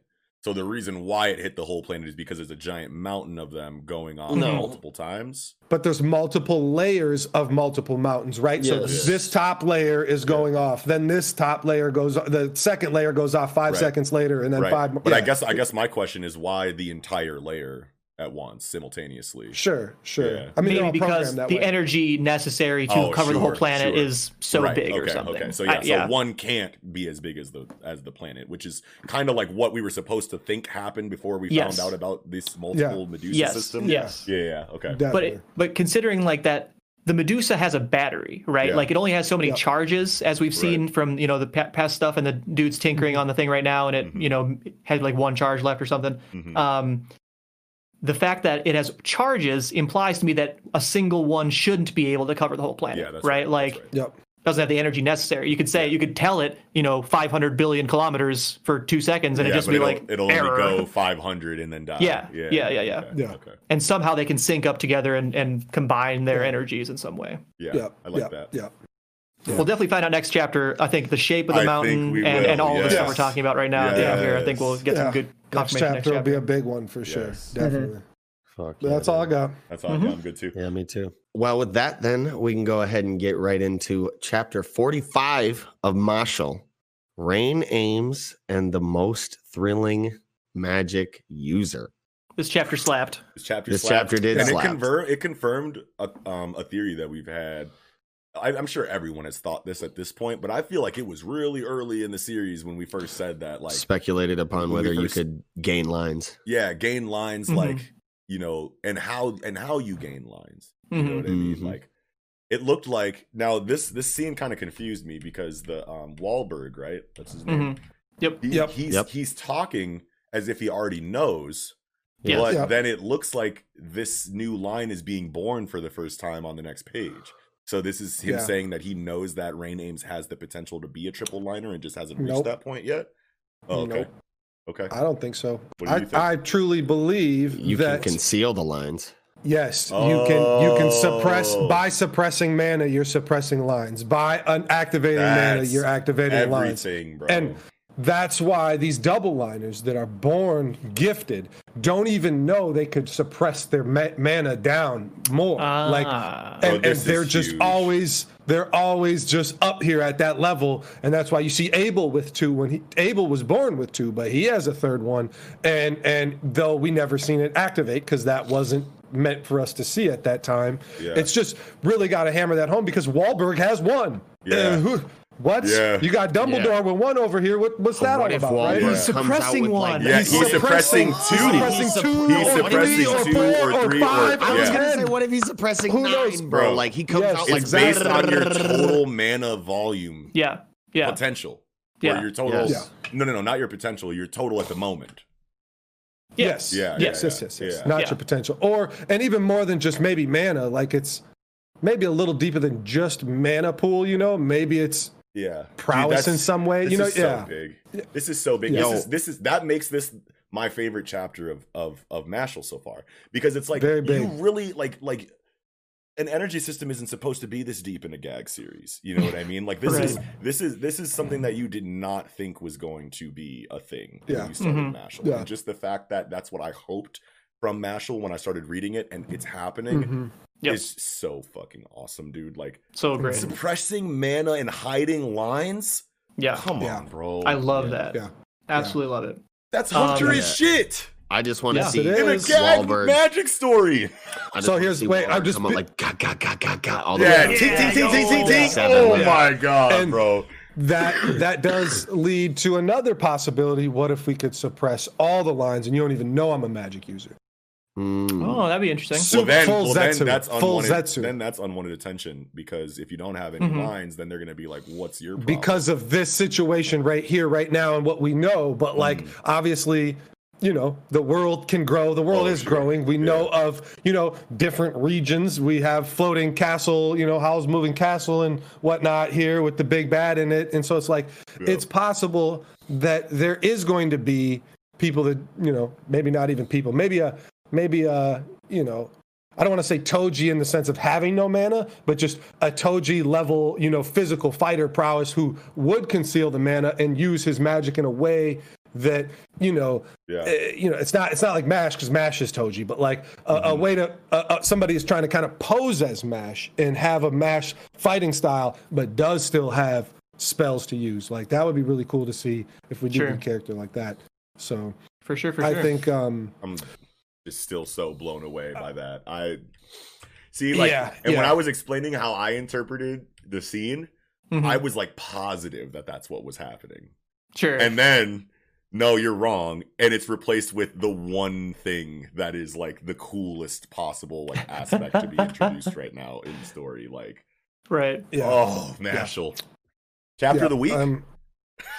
especially since we haven't talked about most of the chapter. We jumped right to the end and talked about the ending and then start theorizing. So let's start at the beginning. It's really tight that fucking Margaret lied about their age, and he's 9 fighting 13 to 15-year-olds, wiped him out, big Zabuza vibes, you know, demon in the mist. I killed all the other kids type shit. Like, and he looks just like him right here, bro. Hold on, man. Why is he so tall and strapping at 9? What I mean, hey, it's anime, bro.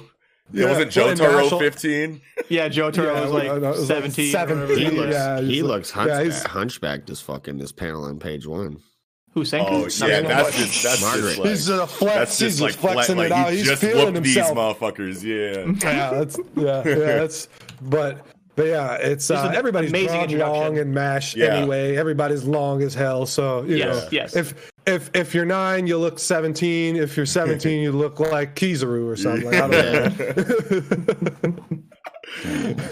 know. We get that Rain is the Sword Cane. I forget if we knew he was the Sword Cane or if this is the first time we saw that. Yeah, I think it's the first time we got to the Sword Cane. That's sick. Obviously, that is tight. Yep. I don't know though, because didn't he show up at the meeting where they were telling us all about the canes? Mm-hmm. No, I thought they said everybody but him. Yeah, everybody but him. You guys might be right. Yeah, he wasn't there. Yeah, I don't think he was even there. Yeah. I am very curious where the fuck this dude got a piano. Is this part of his magic? He just manifested it out of nowhere. Yeah, I was gonna bring this up. So like, remember a couple chapters ago when they were in court and Buddy manifested the candle like out of nowhere. Yeah. Obviously, that's a part of his kit. You know what I mean? So I'm assuming that whatever your magical affinity is, if you're a conjurer type, then things just spawn as soon as you activate. You know what I mean? That's kind of and he does snap. He does actually snap in there. Buddy snapped when he spawned the candle too. Oh, he did. Oh, thank you. Very good. I love that. Good shit. It would be tight if there was a delay. You could precast your spell with your wand or whatever and put your wand away and then snap, boom, you get it later, you know, on a subtle command, and that opens the power system huge, especially with like cloaks and shit snapping under your cloak, bro. Like if you could snap under your cloak where nobody could see some fucking Itachi hand sign type shit, that'd be cold-blooded too. Which had drawing under the cloak. You just get like a black bubble that says snap from somebody who's just standing there. You know what I'm saying? And then all of a sudden, love that. I love. Yeah, go ahead, Kiko. I was going to say, I just love the I seek only pure strength. You sought a position. Like that's some powerful words right there. Even though he's about to eat them words, but I just love. I liked it at the time for sure. Love, Komoto's philosophy, you know what I mean, like his outlook on things, you know what I mean, like these character interactions almost always have differing ideals clashing, you know what I mean, like you get like the convictions and the outlook of the characters involved almost always before they fight each other, you know what I mean, and it's all and the way that the dialogue is written for both characters, it's always so poetic and it always feels so deep, you know what I mean, like that's like these are levels of depth that like you don't think should be in a gag manga, you know. And I understand for that. Sure. And I've been reading more Saiki Kusuo too, and that shit gets deep. That shit gets super deep, you know, at times, you know what I mean. So I guess I shouldn't say that, but like just the gag genre, just like the gag stamp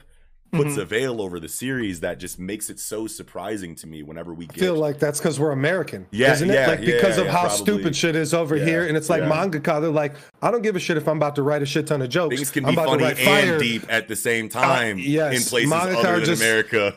Their pen games are too fire. Like they're like, no, we're not just writing jokes all day. I ain't motherfucking, you know. I'm not Rodney Dangerfield out here. I'm just about to be doing some dumbass, you know. Or Americans are learning though. Comedian. Americans are learning though because they are starting to throw like a lot more depth in like comedy. Like BoJack Horseman gets really deep. Very deep. You know, I just watched that the other day. But by and large, no, for real. That you're probably right. You know what I mean? That the reason why I just generally assume that a funny series can't be deep is because I'm so, you know, jaded by Western media. Sure. But this is cool, man. And I think that when the abilities clash, I wanted to talk about this because I'm trying to pay more attention to sound effects because of Nick. Sure. And and as this fight, we're obviously panning back and forth from scene to scene throughout the chapter, and when it goes back again, and Margaret conjures the musical notes, right? It seems like they're kind of like plopping into existence or whatever, according to the sound effects thing. And then obviously we know that it works similar to Satori's Trial of Balls in Skypiea. Yes. You know what I mean? But I think it's cool how he's playing music.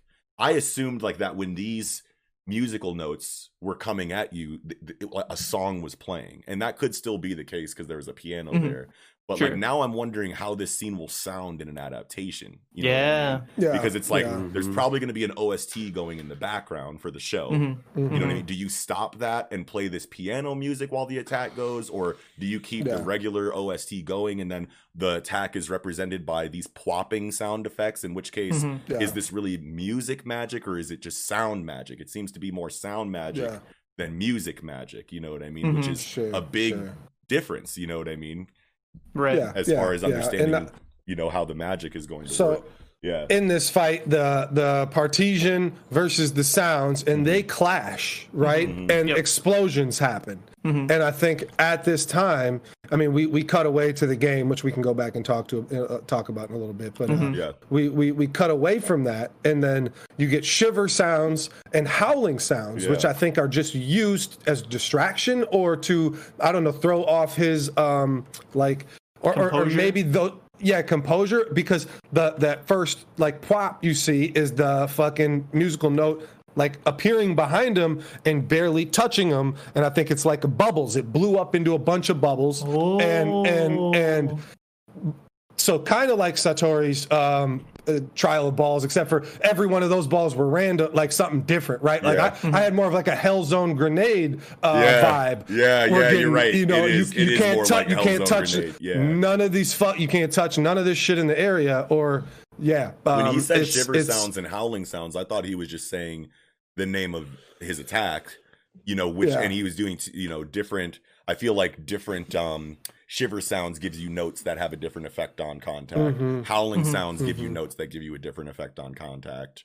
I thought he was literally just saying shonen battle attack names. I really think it was subterfuge. I think he was trying to fucking say, here's this thing's gonna happen to you, blah, all this sound, but nope, I'm gonna conjure this little bloop right on your back. Man, I wonder what it is. Like I wonder what it actually is now, because that's cool. Like I want it to be that cool, instead of just him saying the name of his attacks, because Rain definitely doesn't see it, right? Because once the first one happens, then he looks behind him to see the owl pop, pop, pop, pop, pop, pop, pop, pop, pop. Yeah. So like he definitely doesn't see this note, right? Yeah. So it's and you don't mean it's visible. You just mean it's behind him or whatever. Like it came out of notice it at first. Yeah, like he could have thrown one to come around at him, or maybe just you have shiver sounds and you have howling sounds, and even though like they were meant as a distraction to kind of focus on, they could just turn into music, Sure. Depending upon like if a howling sound could easily be a musical note, right? Like so something like that. Super interesting. Yeah. So this game, I want to talk about this game real quick because I have a couple ideas about this game. One, I think it's very funny that this game is obviously projecting, their insecurities. You know what I mean? Like in the game. And that can either be just the gag of Mashal that this game is like that, or it could be the game is magic and it literally scans you as you play and makes the game harder based on who you are as a person. Sure. Or you just play the game, or maybe not harder specifically, but it's just based on who you are, and it can tell because of magic. The vibe I got was that it is just a game. They are rolling dice and they are moving to these spaces, and it's kind of like a weird like foreshadowing or like a hint to their character or whatever. And in that way, I think it's interesting that like you have like tricked by a charm spell, lose $5 million or whatever, like obviously dote, and it's obviously hits him really hard because he would be tricked by a woman, and then and he already has obviously been multiple times in the story already. What I'm getting to obviously is as we go through these characters, the interesting one to me is Finn. return a lost object to the police. The lost object here, I mean, I hope he's not going to betray MASH, right? Like, yes. You know what I mean? Like it, don't it? It does sound like it, because it's more than just that. It's more than just okay. Return a lost object to the police. You know, he's like, okay, obviously I do the right thing or whatever. You know, and he's going to be put in a position, you know, where he's going to have to do this or whatever. But the bigger part of this is him thinking to himself, you know, about Rain telling him words only have meaning when paired with action. If you can't act, it's the same as not saying anything at all. And he's saying, like, these days will continue. I'll keep them going. And it's like he's saying that, but he's going to be the reason they don't keep going, right? Like that would hurt so bad. Yes, exactly. Because I feel like he's sincere when he says I'll keep him going. I think he loves his friends and he wants this to keep going. Yeah. But if he was put in a very bad situation. Yeah, bad situation. Yeah. Oh, that would hit so hard. Damn, I didn't even see this as like foreshadowing because like for everybody except Finn, these are things that have already happened to them. Not Lance either. Wait, not Lance either. Neither Lance nor Lemon. Oh, your little sister brings home a boyfriend. Right. Yeah. Wow. Yeah, and very funny. That's why that was I a think funny ass scene. He goes flying into the wall. Flies into the wall. Like, no, not my sister. Oh my god. But yeah, I think that's why the Lance one had to be thrown in there because yes, all the like Dote has been tricked before. Yeah. Lemon has shackled MASH. Oh, sure. MASH has already been found. Has already been discovered. So you have to throw in the one that's the future with Finn. Like you have to have two future sight examples. Sure. Yep. Because otherwise you would just say, oh, this is just something that Finn would do. So that's why it's saying that he's just a good boy that would return something to the police. But now we have. But he is going to return a magical item to the bad police. You know, whatever. Return a lost object to the police. Yes, a magical item that's going to be very important to police, as in the world government. And it's going to be a huge, like... I thought it was just MASH. Actually, lost object was MASH, and he's going to turn MASH into whoever. That could be, for example. Sure. I was thinking it could be something else. I thought we were still on the Finn betrays him tip. He is betrayed, but that doesn't mean that it can't be in a way that he's giving some crazy magic item, because we're just like kind of not introducing, but like maybe exploring magic items a little bit more, you know, towards this part of the story. So like I just really felt like MASH, could he be an item? Yes, because his character obviously is very enigmatic, and there is big people who want to take him and have kind of been referring to him as an object. So it definitely could be either or.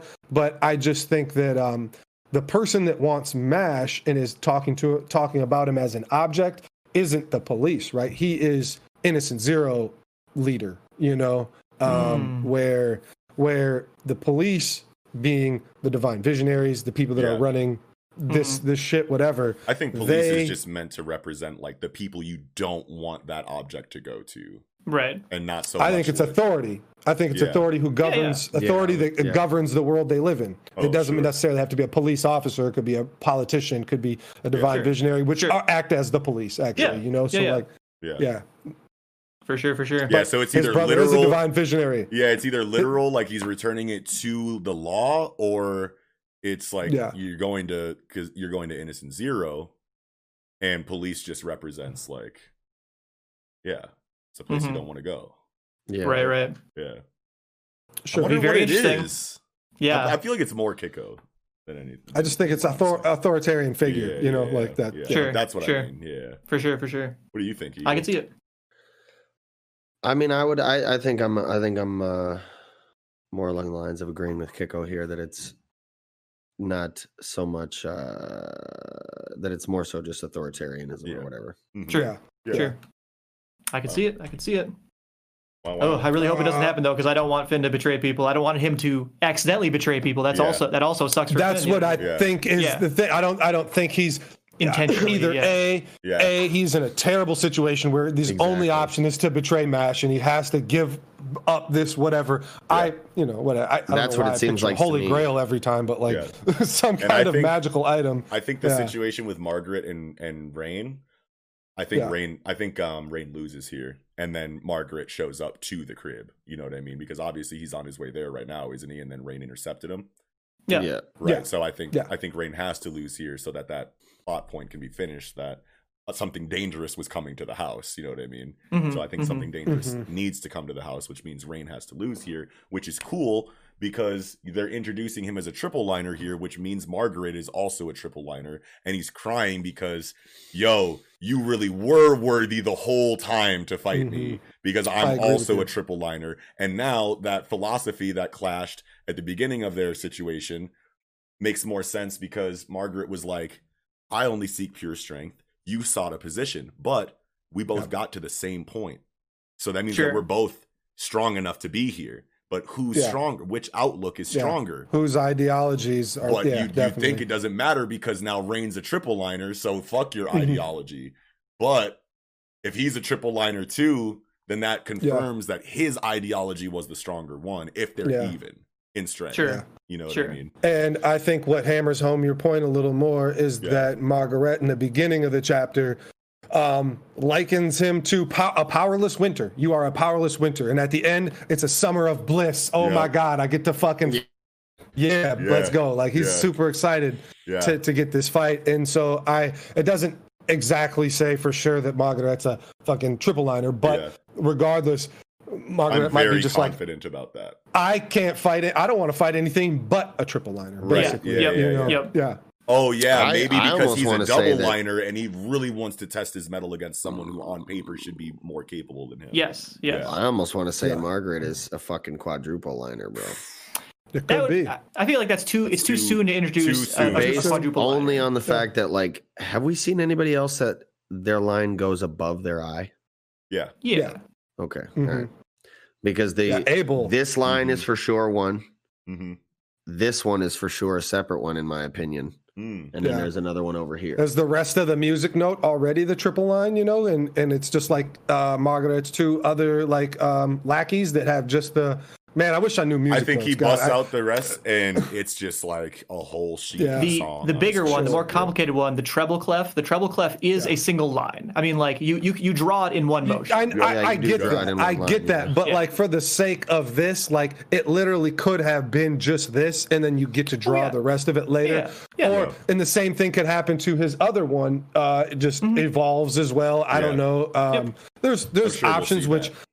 I think those options will be explored. I don't think it's going to be as simple as, you know, double liner, triple liner, and that's it. Like, I think the intricacy of the lines are eventually going to play some kind of part. Yeah. You know, maybe we get more exposition on the lines here in these next chapter or two. I feel like we're like 2 for 2 or 3 for 3 with line theories so far. So, shit, bro.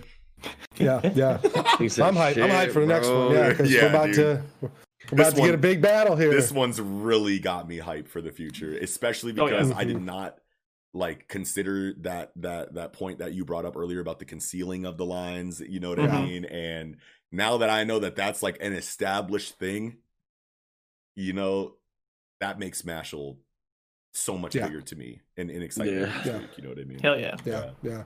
Well, with that, then I think we can go ahead and get right into chapter 277 of Black Clover, the Vice Captain of the Golden Dawn. It's my favorite colored page. Yeah, this is a really nice. Really good. It's a really nice color page, man. It's beautiful. Why is that the title of this chapter? Year of the Ox. The Vice Captain of the Golden Dawn. There's one page. You're the Ox?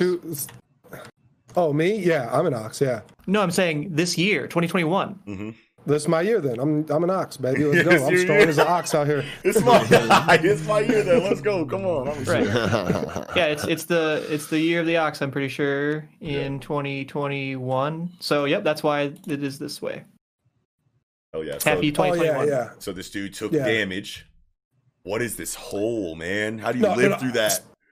Sorry, I wasn't asking about the significance of the cover. I was asking why is this the title of the chapter when this chapter is not about fucking Yuno almost at all. Like, that is funny. That is very funny. We get like two pages of Yuno stuff, and you can just throw them away. You don't need them at all. Yes, exactly. All we could say, the only thing we could say is we speculated last week on what was going to happen with, or whatever, 2 weeks ago now, but what happened to Zeno here, and he did take damage. He got his right in the chest. He didn't.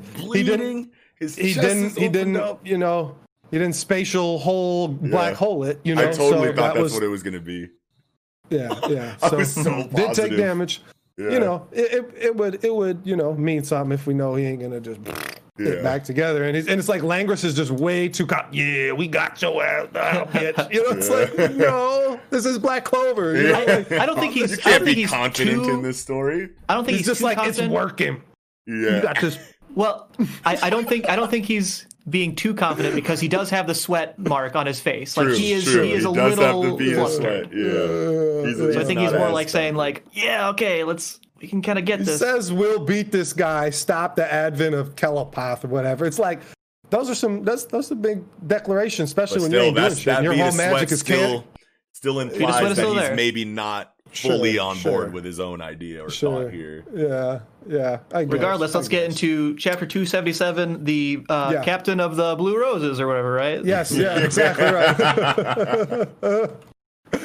Exactly correct. And Vanica is just not impressed. Like, neither of you guys are Noelle, you know? Like, it's like, really? You thought, like, Noelle was the one who was going to come back? Like, it's just that she's your best, like, fight, you know? Like, I just felt like, there's captains, there's these other people out here coming for you. Yeah. Like, I don't know why I think she wants to see her again because of just a killer, finish it off. Yeah, of the narrative like reasons more so than like the strength reasons. Yeah. Right. Well, that's what's good about this chapter is that there's good narrative connection with Charlotte and Vanica. Yeah. Like that made this chapter very good. Like I liked, kind of get away some of my typical Black Clover criticisms to say like a lot of things that are pretty good about this, like the mention of Morris, who is the old leader of the Diamond Kingdom, basically, and he got kicked out by Mars or whatever after Mars takes over, but they brought these two of the 8 shining generals here. I guess another thing that pisses me off is that wind and fire, that's their elements. Wind and fire, that's the magic we're going with when those are main character elements, and like we've seen 7 fire users. And Wait, didn't she blow these guys up? No. These are 8 shining guys. Generals. Oh, those were Dark Disciples before, and she's using her curse warding magic on them to make them do what she wants them to do. Yeah, and I knew that I didn't recognize this dude with the fade, but like this bigger guy. The bigger guy looks familiar. Yeah, he looked familiar to me, so that's what we've seen all of these guys before, but all standing as the 8 shining generals next to each other, with Mars and with the smoke guy. I forgot the smoke guy's name. Yeah, but Vanica also had like one of her goons that was fighting Leopold and them. Like one of them, like it was a bigger, stockier. Yeah, one of those with like this guys haircut too. I feel like, you know what I mean. Yeah, and he got she blew all them up. Yeah, so I thought maybe she, similar, like, just similar. I thought maybe she reassembled them or something like that. I don't know what I thought. Yeah.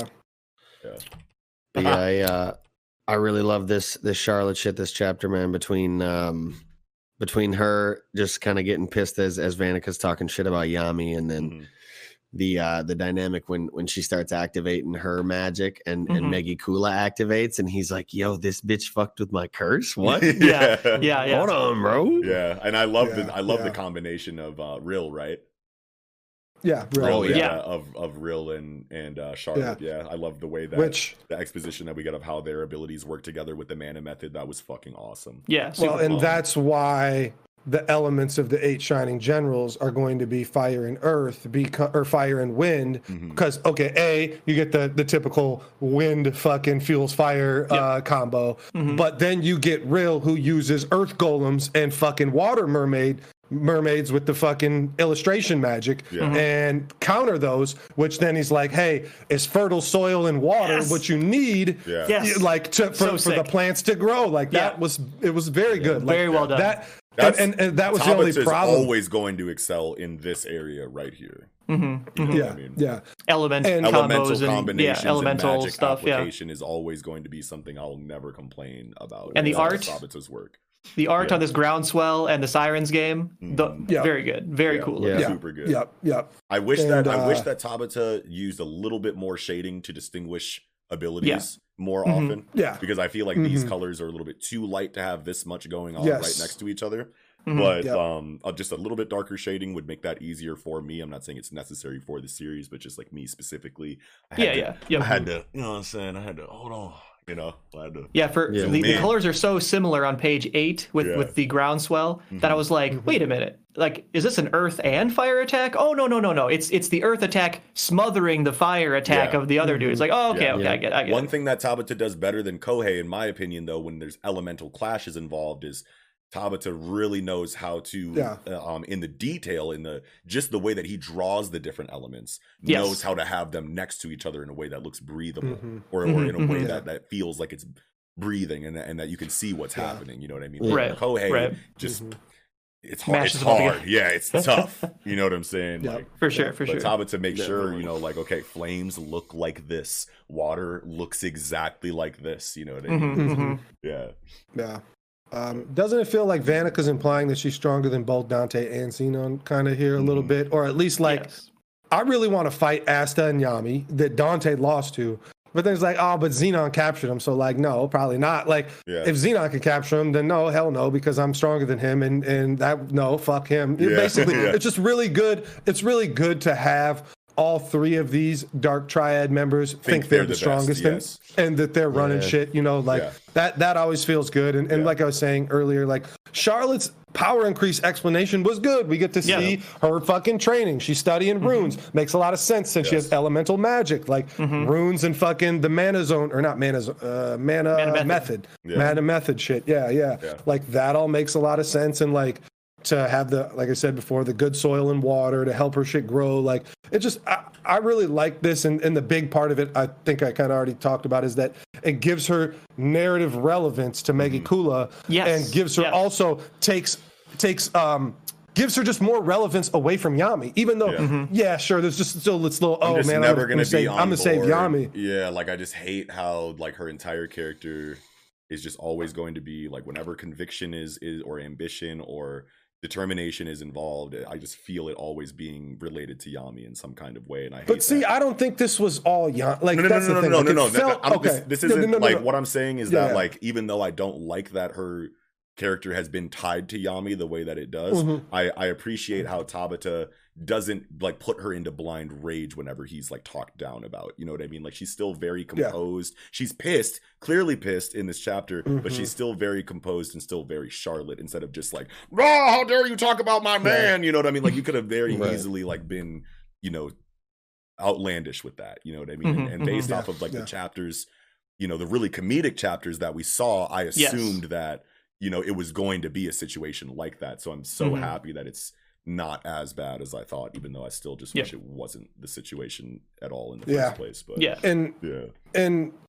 mean, at the end of the day, you could probably try to tie everything back to Yami in some way. I you know, with her power growth, because like, I mean, her flashbacks of her learning and her studying, and like, you know, for half a year while I kept performing my captain duties, I studied the Heart Kingdom's rune arrays, and then goes on to other explanation here too. But like, none of that really had anything to do with Yami, like at least mentioned there. But it's not like you could say, oh, she just wants to keep up in strength with Yami. She needs to be a captain and stay his equal, and that makes her more desirable to him, or whatever, you know. So I'm but sure you can also just consider it not related. Yes, you can also consider it not related. Definitely. So, you know, I think that's the best we can hope for once you've established the fact that you're going to be a fangirl at, you know, a lot of the time. But yeah, like it's just this was really good. I think this was really the best you can do with what you've already what Tabata's already laid out. This was the best he could do with her to start giving her more meaningful relevance that's separated from Yami. You know? and as much as I talk about like how annoying the female character situation is inside of Black Clover, considering the tropes that are used, feels like Naruto. By and large, like I love Black Clover, but like the character work in general, like is relatively underwhelming to me by and large. But the one you know area where I feel like Tabata excels in is his female characters. You know what I mean? Despite how I feel about the decisions that he makes inside of them, those are still the strongest characters in the series to me. You know what I mean? Mario, Leona, Charlotte, Noelle, you know what I mean? Like, and Charmy are like my favorite characters in here. You Can't forget Vanessa. And Vanessa, but she's been essentially forgotten about by Tabata, so Yeah. I almost forgot. Yeah. But you know, but still, like, as much as I just want to throw that out there, you know what I mean? Like, as much as I talk shit about, you know, Charlotte's situation with Yami, like, Oh, sure. the female, like Tabata is still really good at writing female characters, even though he makes some decisions I don't agree with, you know. Yeah. This also shows Tabata's planning, at least for this situation, because the breadcrumbs were definitely laid. for Yes, this, right? that's like, true. Although a powerful curse had been cast on me, I had taken control, you know, and used it for my own ends. And so it's like I took this curse and I just controlled it. But then, you know, she kind of goes on, you know, the curse was a mighty shackle that restrained my magic. And then it shows, like, by mastering rune arrays, I found the true way to use these cursed briars. But you get Dorothy here too, talking about how the cursed magic of the entire world has originated with Megicula. And Very curious so, how like, she knows that.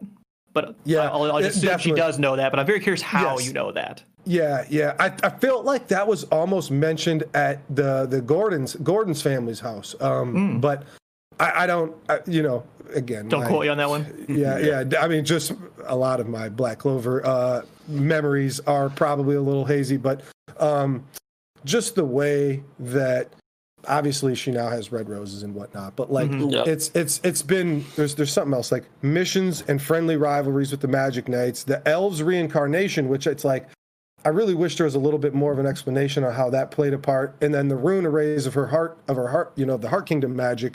You know, everything has all nourished her magic, which was good wording too. Like I really liked, you know, nourished my plant magic. Thing, you know? It was just like they all got more powerful, and they seemed to just keep their upgrades when they got back to their human. Yeah, everyone who got possessed got a boost or whatever. Yeah.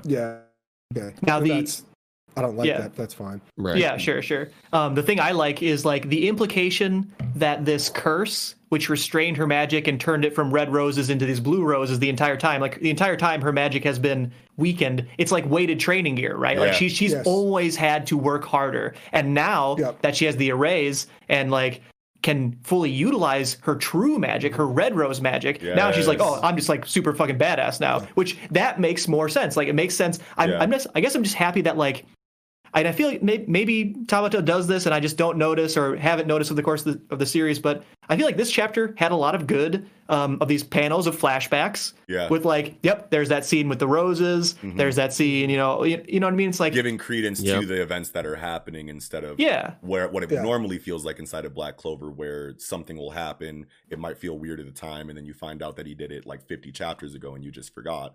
Whereas like in this situation, it's like he's reminding you this is why this is happening. And I obviously prefer this because my Black Clover retention is also very poor. So if I can get scenes like this, I'll definitely not complain. But I mean, I definitely don't think there's a problem with either approach to it. You know what I mean? Like, for sure. If you're not paying attention to my story, then, you know, you're just going to be wrong about, you know, the events, you know, that happen in it. You know what I mean? If you want to know, go back and reread it. I love that. I tell people to reread Hunter x Hunter all the time for the same reason. You know what I mean? So, but for Black Clover specifically, since it is something that I don't desire to reread all that often, I prefer it in my face like this. You know what I mean? Yes. Exactly. So, man, what do y'all think about Vanica, man? Is she out of here or what? Or is this... Hell no. I love Vanica. I don't want her to be gone. I think it's so cool how out of like the Dark Triad, she's like the female character that has like an ideal that you usually normally see inside of male characters. And I don't know how much of that is Megicula or what his gender is, even if he has one. I don't know. But like, I just think it's cool how survival of the fittest outlook is inside of, you know, a female villain. I feel like I don't see that all that often. Last time I think I saw that was like S Death in a Kame ga Kill, you know, which was a long time ago. So I do have a theory of where these fights are going. And like, and I guess to start off, I really dislike almost all of the endings of all these chapters, right? Where it's like, here's a big ass attack and it's gonna obliterate you, and it's like this happens almost every chapter, it seems like, and it never actually happens, right? So I'm over it now. But it happened this time though. I'm very happy. No, it didn't. Wait, no, there's no fucking way that Vanica fucking is dead. There's no way Xenon's dead. Well, he took damage though when we totally thought he didn't, based off the cliffhanger. Damage isn't death now. But here's what I think is going to happen in a serious sense. I think what is being set up here, and this is going to be confirmed with the raid party that attacks Dante. But basically what we're going to see is that each of the raid parties that encounter a Dark Triad, they are going to bring a counter specifically to the devil magic, right? So Yuno has countered what's the Xenon? Yeah, Lucifero. What's his? It's not Lucifero. Devil's magic is the bone magic, I think. Yeah, I think. No, the devil's magic is a spatial magic. Oh, the spatial magic. Yeah. So anyway, it doesn't matter what the devil is called. I'm sorry, I forgot it. Whatever. But the devil magic, the spatial magic has been countered. Now Vanica's devil magic, the curse magic has been countered, and now Dante's gravity magic will be countered somehow. I don't know how, but it's basically going to force all the Dark Triad members to fight without the devil magic, right? They're going to need to suppress it. Otherwise, say, for example, Vanica. If Vanica tries to use curse magic against Charlotte, the roses will literally kill her because the roses suck up curse energy, right? So she won't be able to, none of them will be able to use their devil magic. They'll have to turn them off and fight only with their Spade Kingdom body magic, and then they will be a fair fight. Then they'll get beaten in a cool way, right? That's where I would like to see this go. Yeah, I like that. That's just my thoughts or whatever. I really like that. That's pretty good. I don't like how predictable that is, but because I mean, did you predict it? I didn't predict it, but like that's what I thought. Yeah. You predicted it, and like looking back on it, it seems very obvious, so that's, I guess, the aspect that I don't like. Not to say that that's bad, but yeah. I mean, isn't that how it always is, though? You look back on something and you say, well, fuck, it was obvious all these breadcrumbs were here. So, I mean, I don't think that's how it always goes. I'm sure if we think about it, we can what I hear people say most times when looking back in hindsight at something. Sure. Oh, sure. Yeah, absolutely. Sure. Yeah, but so I don't think Xenon's devil is named. Just so I just tried to search it. Okay, good. We don't have the name. Yeah. Like Lucifero is Dante's, right? Dante's, yes. Yeah. Cool. Yeah, we got Megicula and Lucifero because they're like really important, but I don't think we've gotten Xenon's. Maybe we have, but who knows? Is it a coincidence that she's the Queen of Briars and that always has a crown in his fucking activated form? Like, we're taking these kingly, royalty, nobility forms, since this story's got a heavy nobility theme to it, noble theme to it, whatever. Like that, once anybody activates their next level type shit, whatever. I don't know. It feels like gets his because of Bell and their combination, but I don't know. Maybe... it would be really weird if everybody activates and wears a, I guess Noelle too now, a Valkyrie dress. Like they all have. Or getting a dress. If Noelle got a queenly dress, I would be in more in line with what you're saying. Yeah. If she gets a what? But like a crown. But she's Freya. She's Queen of the Valkyries. Like no matter Freya which queen you are. Okay. Yeah. It's still nobility, and so like it. I don't know. I really hope we don't get everybody jumping in a magic suit, whatever that. But Sailor Moon transformation scenes for everybody. Yeah. I don't know, but it's definitely something that's a possibility, especially seeing three very good examples and nobody else it never really felt like anybody activated their magics this way other than those characters. I guess that's probably not true. I'm sure people have enveloped themselves in their own magic in Black Clover that I can't really think of. I mean, I guess all the fire users kind of do it, right? Especially Mario Leone is just on fire beating your ass the whole time anyway. So okay, maybe not. But I don't know. Just I feel like everybody gets crowns, right? Though I feel like everybody gets crowns. Exactly. Right. Yeah. And I don't know, just being a lion, maybe you're it's king just anyway, right? An artistic preference of Tabata's. He just likes, that regal look with the crown and gown or whatever. I like the character design, the ability design, the Queen of Briars. I think it's pretty Charlotte tight. Yeah, I love her. I just keep looking at it, staring at it, like zoning out, like the final page. The final page too, but like also just like when she first goes into I like page 16 better. Well, yeah. But page 19 has like full activation, I guess, because now she's got a mask on. She didn't have the mask. You know, Is it a mask or I thought it was I think it's just shadowing. Yeah. Okay, yeah, okay, yeah. You could be right. Yeah. Well, the reason why I thought it was masked because look at how much black is covering, like, you know, everything. And I know that she had the cloak thing on too, but and like it's got even too defined defined of a shape of the shadow for the thing that the shadow is being cast off of. And there's black briar tattoos, I guess, around her legs and stuff too. Yeah. Like, so like it definitely seems like there's black energy engulfing her, you know, mana, whatever. Could be. It could definitely, it could definitely be a mask, but I definitely thought it was just shadow at first. Yeah. On page 19, the panel just above, like that shading, which is definitely shading the panel above. It's definitely like the mask shape. So like, I think it's just shading personally, but I agree. But Kiko, those pretty good evidence. Those vine tattoos on the thighs, though, they are looking. That's not shading. Those, that is not Well, wait a minute. It could be though because there's vines over it. There's vines over her legs. Not in that shape. Yeah, not in that shape. Yeah, they're too close to too many. Yeah. Yeah. So maybe that's like the the cursed briar energy. Yeah. Okay.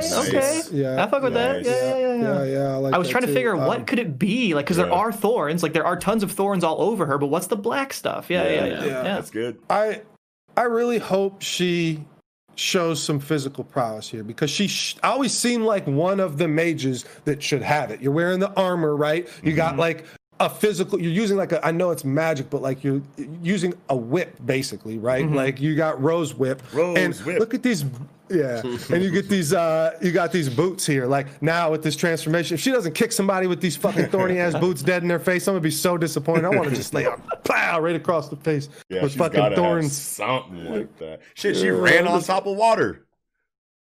Yeah, running away from Yami. She's definitely got hand-to-hand capability. Wildin'. So we'll see, but I don't think it's going to cut back to this, right? Like, or it's same thing with what happened with Xeno in this chapter. It's gonna Rose Whip her. And then she's gonna but she ain't gonna die. Yeah. And then we cut to Dante. Fucking laughing like a bitch. I hear Dante laughing like Crocodile. I don't know why. I do too. Now that you mention it, that totally fits. But I think that about does it for Black Clover. I think. Yeah, that's all I have. All I got. All right, then. With that, I think we can go ahead and get right into chapter 296 of Boku no Hero Academia. Hellish Hell. Yeah. Which is kind of, I don't know. Compress survived. Compress survived, bro. Maybe. But Midnight didn't. Man. Wow. Man. Yeah. Seeing that page hit, but then also seeing that page, I was like, I don't know half of these people. But then I thought about it. Yeah. And it's like, no, I kind of do know some of these people, but also, I mean, you know, the top dude, three that's not the dude Deku and them saved. That was the dude that what the fuck? Ida. He was in the alley. That's the Apache dude. The Apache dude. Yeah. And I mean, the top three are Exless, Majestic, and Crust. You know those ones. Right. But other than that, below them, that's the only other one I noticed. I did notice like the Apache dude or whatever. I'm just gonna call him Apache Chief because that's DC or whatever. But one of them looks like an Edge Shot fanboy with this haircut. You know what I'm saying down here. But see, this is what I mean though. I've seen a lot of people like flaming this page when the scans came out because they were like, "Who are these people?" You know what I mean? And it's like, okay. I like it. I think it implies that way more heroes than this died. Yes. Yeah. And we're not supposed to be intensely emotionally tied to all or most of these characters. Because remember, like Kohei shows stakes and consequences through more than just significant characters the reader likes. We also get the society outlook all the time. Everyone on this list is someone in society's favorite hero. And and that the death of this hero for them is going to affect large groups of people in different ways that we're going to see our main squad deal with. So it directly affects the main cast, even if we don't care about these characters. It's not meant to be shock value. Like, my favorite guys died. Like, that's not what this is for. Think of all the nameless civilians that we see, like, suffering and saying, help me, and, you know, have died, right? Like, do we need to name all of them? You know what I mean? No. It's this chapter is meant to show the scope of the aftermath, right? And like, and here are a ton of heroes, and I actually like that the boxes get smaller and smaller and smaller because, again, to me, this implies that way more than like 20 heroes died. You know what I mean? Tons of heroes died here. It goes from like, you know, they just get smaller and smaller in terms of significance. Like, we have seen, I know now that I think about it, I'm recognizing this dude in the 4th row down, second from the left with like this headband thing on. Yep. And right above him. Headband. We've seen a lot of these guys, but like in terms of significance, you know, as they get smaller, that's obviously they get less and less significant. Midnight is the biggest panel. We got the top 3, Crust, you know, Exless, Majestic, like you said, but then like, you know, it goes down and down and down. And like, they're going to keep getting smaller and smaller and smaller and smaller and smaller. Cause like, way more than just this. Like, I agree. Wow. I didn't even think about that. Yeah. Oh, that's crazy. I didn't think about it either, but that's what I was kind of taking how Nick was saying it too. Yeah. You know, just the, you know, how it descends down that way implies we get to descend farther, much farther than this page can take us. Right. Yes. And, but how about my man's? I mean, you got here, Wu-Tang in the middle of the bottom praying, bro. He's got the Wu-Tang mask on his face, bro. Like, they really took out God. That's Wu-Tang probably ain't nothing to fuck with. Dude, you think that is a Wu-Tang reference though? Like, for real? I don't know. Hey, Rumiko Takahashi had a Def Jam T-shirt on in one of the most recent pictures that I saw of her. So you never know. And I used You God because it kind of looks like a U too, but like the first time like that's ever used as a mask is on Law of the Dark Man CD, and it is like an actual mask with like a Wu-Tang mask over the eyes. So like You God's wearing it in that. Yeah, no. It's just It's just, but that's just his CD. It's just like an illustration. There's no like person that's wearing it. But like it's actually used. It looks similar to that. Sure, but that's the purple album. That's the one with like the purple design on it. Yes, I know. Yes. And so we got Beppo here, page 16. You know what I'm saying? Chilling. Yeah. He's got the peacoat and I didn't even see, bro. Scarf on. I didn't even notice this character. God, I'm so bad at reading comic books. Well, and the panel right before it, since we're talking about it, the panel right before it, Buddy's got the same horn as Airy, just on the back of the head. Yep. You know? Oh, shit. Oh, wow, I didn't make the Airy connection, but I did see the horn. Yeah. Wow. Yeah. Damn, this dude's a sleeper.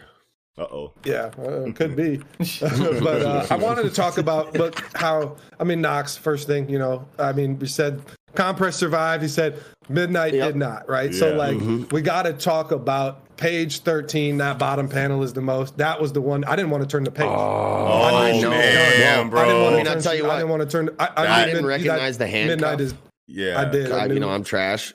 Because I didn't recognize the handcuff, and then I'm like, "Who the fuck is this?" Like, and then I turned the page and I seen him crying, and then I seen the glasses, and that's when I realized I'm like, "Oh fuck, Midnight!" And since the skin tone is darker, I assume it's Ashita holding her hand since she's the closest and a darker skin tone. And you get to go. It's like.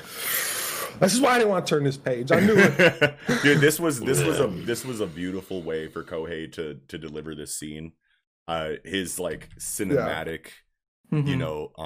Awareness or his artistic sense in regard to like delivering scenes like this is just like so beautiful, dude. Like just the hand holding Midnight's hand in a very small panel, you know what I mean, in the double spread, bro. Like, and then like and then showing the kids crying, and then just showing you don't show the dead body, you showed way. And that's the other thing is they're kids. Yeah, these are high school children looking at the dead body of their teacher. That is, and she died gruesomely because the last time you saw her alive, she was surrounded by a bunch of vicious looking villains, bro. Like they looked like fucked up sinister, like more sinister than like I feel like you normally see in this series. You know what I mean? Damn, that's fucked up. And she's got like blood on the glasses and shit, and there's like blood on the ground by the glasses. Yeah, she's That's huge, dude. So, didn't we think Wash died? Didn't Wash get hit with something? And nah, Wash was out here flexing this chapter. He looked like he was getting evaporated in a panel, and so did 13. 13 looked like she died. Yeah, 13 is not dead. Yeah. Yeah. 13 looked like she died too. I thought a bunch of characters, but she lost an arm. 13 lost an arm, and that's. And now we see her face for the first time a little bit. Yeah. Big Samus vibes, right? Yeah, dude. Yep. Didn't know she was a chick till she gets her top part broken, and you could see. I mean, I don't know. Maybe we did know she was. Before. I think we did. We definitely did know that she was a girl, but this is the first time you see it, and it still like took me back to panel, Metroid. Yeah, it took me back. That to panel Metroid is literally Super Metroid cover. Yeah, right? Like that panel is literally Super Metroid cover. Yeah. Like I mean, it's very, very close. Sure. And my favorite fucking panel is Redestro and Edge Shot. Look at Edge Shot. Yes, bro. Oh my god, how did I know you were going to bring this panel up, bro? This is my panel too, G. This is so Edge cold, Shot 1v1 beat Redestro's ass. That's what I'm talking about too. Like that. That's number 3, baby. Good about that. That's damn near the thumbnail. Yeah. Oh shit. There we Might go. be onto something. Hey, wait a minute. I'm not against that. But another panel I really like, actually, right before that, is the Nomu panel, right on page 3, the upper left. You know, I know that's covered with some words, but like, that's a really tight panel. Like, I just like the artistic choice on how that was done. How it shows the brains and teeth in the negative space. Yeah, in the negative space, and it's just really. I mean, I don't think you get a more ominous Nomu panel than that, right? Like, that's scary as shit. And then it's especially on top of with, you know, Shigaraki has escaped with 7 near high ends, whatever the fuck, you know. I mean, I assume near high end will mean they will be high end at some point. Maybe a similar situation to Shigaraki, like the body's still maturing since they took him out early. Yeah. They took him out early, right? Exactly the same thing as Shigaraki, right? Like, they got taken out early, so they're probably going to perfect their growth too. So while we are on the subject of Shigaraki, I have a question for y'all. So going to the midnight panel, right, page 14 or whatever, or midnight page rather, page 14. I guess I'll just say my thoughts here. This bottom panel talking about Shigaraki and Exless and how Shigaraki had actually died, but the electricity had nothing to do with his revival. I do not understand why would you do this? To me, I wonder, do you think this is a retcon? Like, did people complain, like, why didn't Exless get shocked or something? Or is it something to kind of clear Exless's name? Like, because we were saying, like, Exless should have just Cyclops blasted Shigaraki right off the bat and killed him. And is this implying that even if he did that, Shigaraki still would have revived? Like, why? It's just it was the electricity. It was obviously the electricity. It was. Why have that panel of him going if it's not the electricity? I don't understand this at all. Yeah. That's a question, bro. Right. I didn't pick up on that. I didn't think about that at all. I see your concern there. Yeah. If chat or comment, you know, audience. If let us know what you think. I would love to know. I would love. I'm probably just gonna DM Aniki about it, to be honest. But yes, please let us know. It's fine. If you have an answer for that. And for the record, I do think it is fine to quote unquote retcon it, right? To be like, maybe it didn't make sense that Exless didn't Cyclops blast, you know, Shigaraki directly. Maybe it does make sense that he should have also been shocked and it should have been visible on the page. Yeah. And we're just clearing it up, right? Like, don't worry about it. Like, it wasn't actually that big a deal. Like, he was so driven that it is weird to me that his drive and dream and hatred could bring him back from the dead without the electricity or anything. But it's whatever. Well, you know, obviously it was electricity, but I will say, you know, sometimes with a defibrillator, they'll shock him and it won't bring him back to life. So maybe it gave him a good shock. But then, like, in that intermittent state of, like, subconscious, you know, death / life, he was able to bring himself back through his own hatred and drive, you know. Right. But then that would still mean that the shock was the reason why. The shock was the catalyst. Yeah. Right. Yeah. Well, maybe all they need was to add the word enough to revive Shigaraki alone. Yeah. Right. Like, one more word. Like, he alone would really tie that together. Yeah. Wow. Yeah. Society already hating on Endeavor. Hard as fuck. Yeah. I mean, we knew this was coming. We knew this was coming. Like, these little whispers, these faint over the shoulder whispers, like, these are like some of my favorite panels that we get in My Hero Academia, because I love the societal like presence in the narrative. You know what I mean? Like we're constantly seeing their views on these things, and how they respond to certain things affects the characters significantly. So they have to make sure, you know. I just thought it was. Oh, sorry, go for it. I was just gonna say I kind of laughed at just these two, you know, page 16 to into 17 when the civilians are talking shit about, you know, oh, you know, ever since he better come out with a fucking statement about this tomorrow. As he's dying. Yeah, the next fucking panel's him laid up in the hospital bed, all fucked up. He's gonna have a tough time making that statement. Yeah, I'm like, how the fuck is he gonna make a statement? But what about the kids after them? But since we're just at this panel, I just really have to say those kids. It says, "Do you think we're going to be okay?" Sure. I mean, think about it. We got the 5 weenies and those guys looking out for us. What 5 weenies is Todoroki. These kids are from chapter 164. This is the remedial course arc. And it was Bakugo, Todoroki, and the 2 kids from Shiketsu High.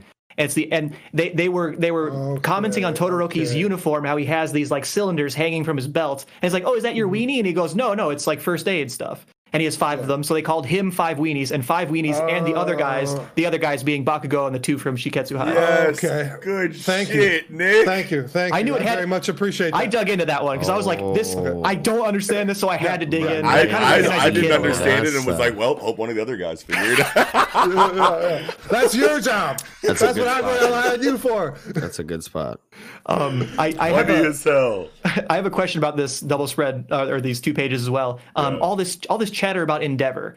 Do you think that in hindsight we will see that Dabi's video actually was kind of a mistake on the part of the Paranormal Liberation Army, because it has changed the focus not on the huge failure of the heroes and the huge devastation, but rather the drama of Endeavor personally. So it can kind of take the brewing frustrations and everything that's going on right now and direct it all towards Endeavor, like crucify him. So then you get him out of here and society stays the same. You've made no impact as villains. Exactly. Yo, they blew it. It could be. No, that's not bad. That's not bad. You want to know why the villain situation slaps so hard in My Hero Academia? Sorry, I kind of jumped in there. Yeah, it's all good. Go ahead. Kiko, but I think, and this is probably obvious now that I think about it, but I'm just gonna finish my thought anyway. But like they do such a good job of painting the situation as if it's good guys and bad guys, but then every single time villains do anything significant, it challenges, regardless of who the villain is. Dabi, Shigaraki, Compressed, twice. You know, if any of them had a drastic monologue publicly about their motivations and ideals, it would challenge the black and white blanket outlook veil that society has. You know what I mean? It's not just, you don't have just arbitrary villains, you know what I mean, that are just evil for the sake of being evil. They always have some kind of like deeper philosophical, you know, narrative to their motivations that challenges the outlook of the reader or the heroes involved, you know what I mean? And even if they're not all that strong of villains, just those lines of dialogue impact the story a lot more than most villains that are just really big and strong, you know what I mean? And it's like when every single antagonist in your series does this, how can this not be best villains in shonen manga right now? You know what I mean? Like, I don't know. Sorry, that was just a thought. No, definitely. And I just think we should maybe come back here, go back some pages. There's still like a lot of stuff I think we kind of glossed over. Like, so, Paranormal Liberation Front, like they're all caught, right? Like everyone caught, other than Skeptic, right? Like we're Skeptic. We don't get any mention of Skeptic or where Skeptic is. He's with Shigaraki? Yeah, Skeptic was with them all, the main group that bounced out. Still. Well, but why isn't he in this last panel with Spinner and Dabi? You know, like, I mean, it doesn't have to be, I guess. He's in a ball. The Compress ball, right? So can he leave that ball by himself, or is he with Compress? Because Compress is not with him. Compress is apprehended, and they're working on him. I think you can't leave by yourself because he left a ball in Spinner's. You know. Yeah, that's where he threw it, right? And that's but that was Dabi. Dabi was in that one. I think Dabi was in that one. Or you know, maybe Skeptic just kind of maybe Skeptic slinked off on his own and. He'll come back up, and maybe Kohei was hoping we'd forget about him, and now he'll pop up on his own. If he passes out, then his ability will deactivate. You just pop out. Yeah. Okay. I'm pretty sure. Yeah. And I don't know. I just seeing if anybody remembered like how that finished off, because it felt like Skeptic was like, hey, if you're about to start saving people, come over here and save me, and he never did, right? Yeah, that's right. That was the last thing he said, wasn't it? Yeah, I'm pretty sure, and it never happened. So like that's. It's. I mean, I don't know. I'm gonna probably go look back at that when we're done with this, just to see if I can figure that out. But regardless, we can move on. Another page here. Just the sheer numbers.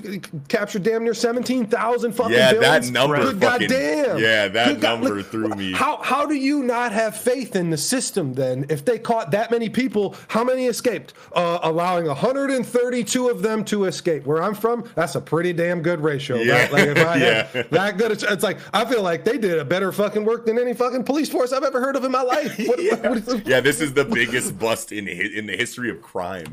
I want to say exactly. Like it even says that their sympathizers were rounded up, and you got fucking Slide and Go in jail, and all he was doing is running around passing out books. He was just passing out the damn books. Like they are very thorough. They threw fucking Slide and Go. The vibe I got from this page was actually that I don't know, like. If let's say this did happen, right? Like you arrest almost 17,000 people that were all interested in like overthrowing the United States government. Yeah. That means the rot is deep, right? Like just arresting these people won't do anything. Yeah, that's true. You know what I mean? It's true. Like, and what are they going to do? What do you do? Put all of them in prison forever? Yeah. Like the vast majority of this number is not going to stay in like detained or in hold or in prison or in jail. Yeah. I mean, you could. Well, think no, I think Nick was talking about more so the societal outlook of it, because there's already sympathizers. So there's already. Well, I'm talking to Noxie here. Yes. Oh, sure. I think he was looking at it in a different light, but now I kind of lost my train of thought. Fuck it. No. That's all good. all I was saying is that like. I agree with what you were saying, Kiko, that like a very impressive ratio. Like this is a good capture ratio for the police and the heroes, and so that should make the society feel good. Yes. But it doesn't matter what the society feels like, because the problem is much deeper than the heroes can handle, probably, right? Like all these people, this 16,000, 17,000 people, they're eventually going to leave prison. And what do you think they're going to do? Like stop? Yeah. Believing what they believe about the rights of people with I don't know. Do they got recidivism rates like we do here? Well, that and I was going to say the fact that it doesn't look very good detaining all these people. You know, Nick said, like, what are you going to do? Stick them all in prison for the rest of their life? And then how does that look on you? They all fact go through the court system, and I'm sure there's some sympathizers for these people. They don't all look like villains. I'm sure they're going to be like, well, fuck, that's an everyday person just like you or me. They're fucking tossing them in jail just for how they're thinking. So like, what the fuck they can do that to me? Until they all jumped into the fucking terrorist mansion and conspired against our government. That's right. Like, and it's like, no matter what, when you look at this ratio, it's like if 132 out of 17,000 people get away that are confirmed want to do bad things, then the problem has been effectively solved. Unless what Nickums is saying is the problem is deeper than the numbers that are shown. But we're confirming that these are the numbers of the villains that were all in on it, right? And I guess in on it, that's not enough, because maybe there's outside things. There's plenty of people that shared the outlook of the Paranormal Liberation Front that didn't join it. Yeah, you know I mean? Like say, like, and that's what Nick is talking about, is that you have 16,000 people that all think the same way, and you think this is all of them. You know what I'm saying? There are hundreds of thousands of millions of people potentially that think this way. Yes. If you caught 16,000 of them in one place. Two cowards. The husbands and wives and kids and families of all these people, right? Like, It's just wild that, like, that's the case, yet civilians are in the same boat as all of these people. And it just still feels a little weird that, like, I mean, there's Shark Kid civilian walking down the street. You don't think people think he would have turned out to be a villain, And obviously he's young and he still has time or whatever. But it's just like all these people that are looking at this, like, they're basically saying, I'm afraid of myself, right? Like, all these civilians are basically saying, I'm afraid of myself. I'm not a hero. I'm not fighting to fucking save anybody. So, like, the people that aren't fighting, the people that aren't heroes basically are villains because, like, people feel like they should be able to use their quirk at any point in time, but it's, a law that you cannot. So, like, it's just, man, it needs to get tied together, which I think it really will. Especially another piece of or something I think is a good direction that we can go, even though you kind of see which direction we're going to go at the end of the panel, whatever chapter. But there's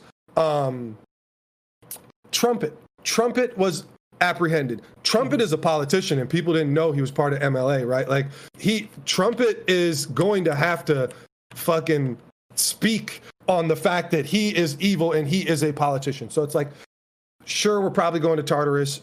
Maybe we don't. Maybe there is still more overarching, exposition that we need to get of the world, of the situation, the government, how things are going to look from here on out. We could do that. I mean, we could go right to Tartarus too.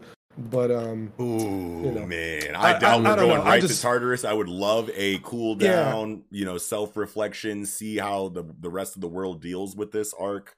Yeah. And then if we go to Tartarus after that, I could see maybe one more arc after that before Tartarus too.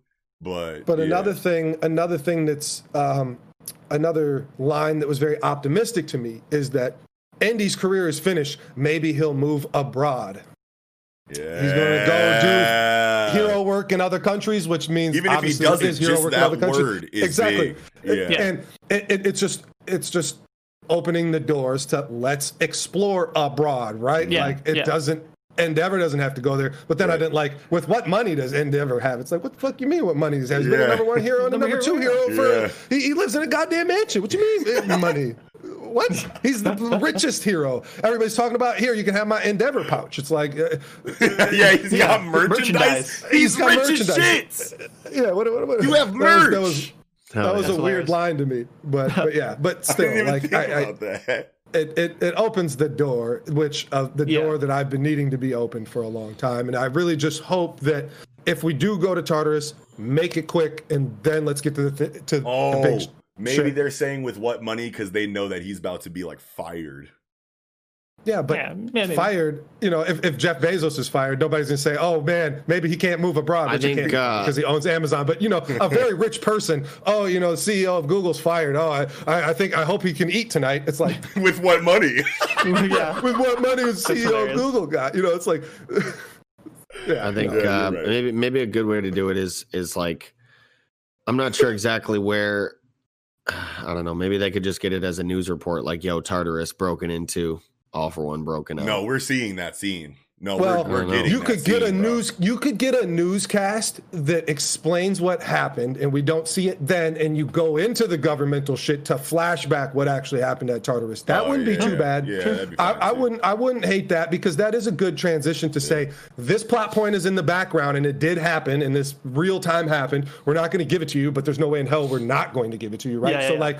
But because of this and because of everything that's going on, we got prisons being broken into now. Like, shit is just way too wild. We really got to handle the government. We got to handle our fucking system. We got to overhaul this whole fucking shit. Like, and it could start that information and start moving in that direction. Obviously not cap all that. You can't, come to solutions that quick with those questions. But, then go back to Tartarus. Like, that wouldn't be bad, especially because it's like, the media, just how media has been involved in this story thus far has been good enough, right? Like, I would like more media, and the most important thing what I'd like about media is to ask somebody of importance a fucking question, not ask Richie on the street how he feels. I'm tired of Richie on the street. Too many Richies. Yeah, exactly. I need Senator Prime Richie. Minister. I need Senator Richie. I need Prime Minister Richie. Right. Some more minor things in the chapter. Uraraka was put into almost the exact same situation again, you know what I mean, with Toga, right? Like a person saying like, my significant other needs help or whatever. And I love that she did not hesitate, right? She could have been like, oh, damn, is this a trap? Yeah. Is this Toga again? Right back in again. She just went right in there. And I really like that part. Because that reinforces like the kind of the criticism that we had in the chapter when she just ran after that grandma she's down just the block. trying to save as many as Yep. And save as the many panel people as before possibly can. Yeah, we just see that that's just her character. Yeah.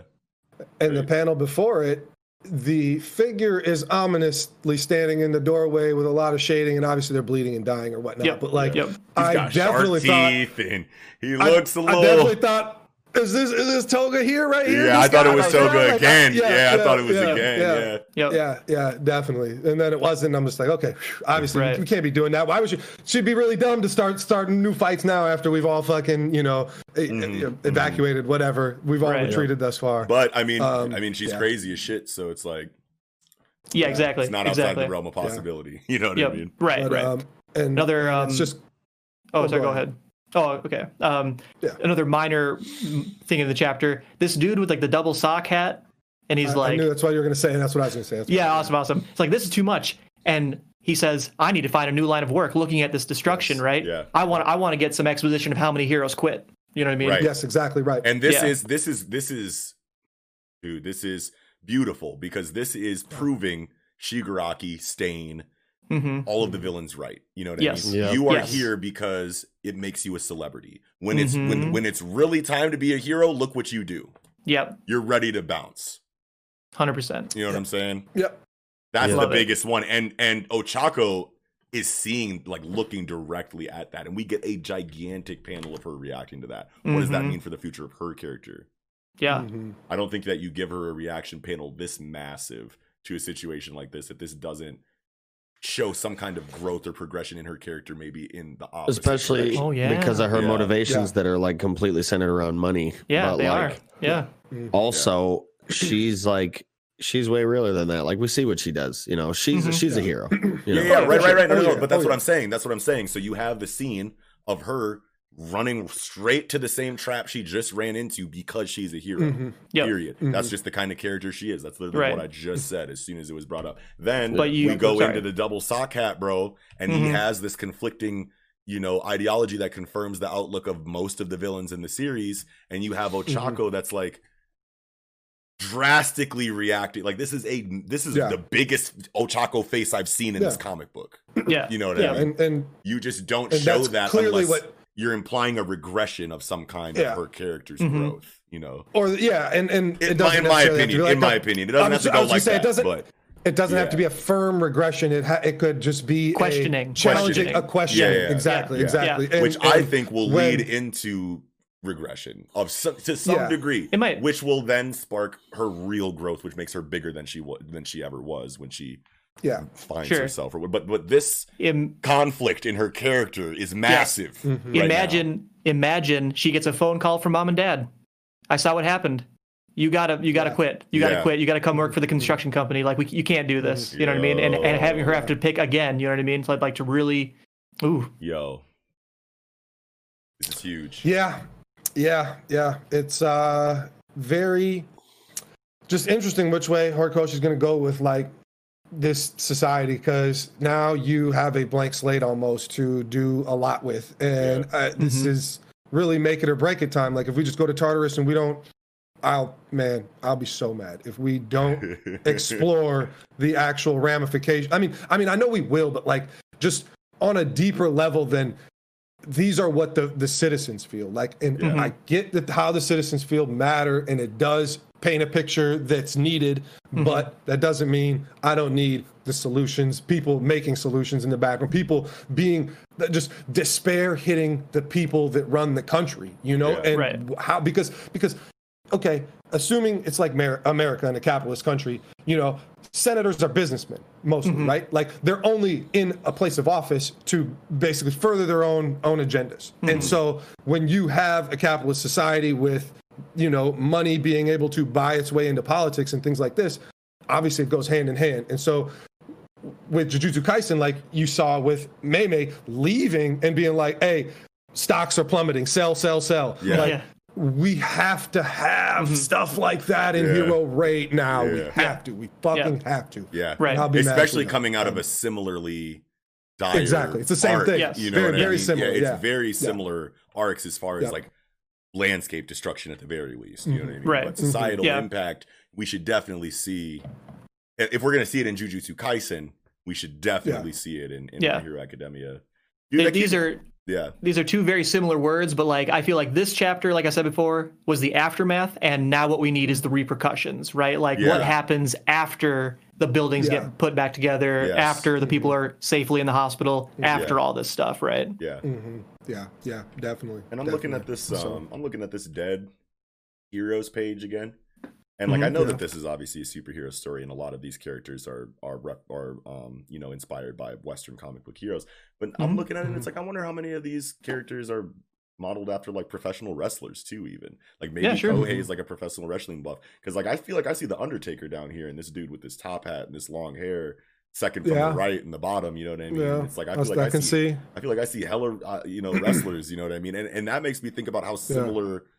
You know, professional wrestlers and like superhero aesthetic really is, you know? Yeah, it is. Yeah, like that's because I feel like I'm looking at Jesse Ventura right now inside of Crust, you know what I mean? And it's like exactly, it's that's crazy. I wonder if Kohei is a wrestling fan, but just whether you got on Wolverine Speedo or you got a Macho Man Randy Savage Speedo on, you're still running around with the Speedo. Yeah, it's very similar. You got Speedo and boots on, right? Like it's like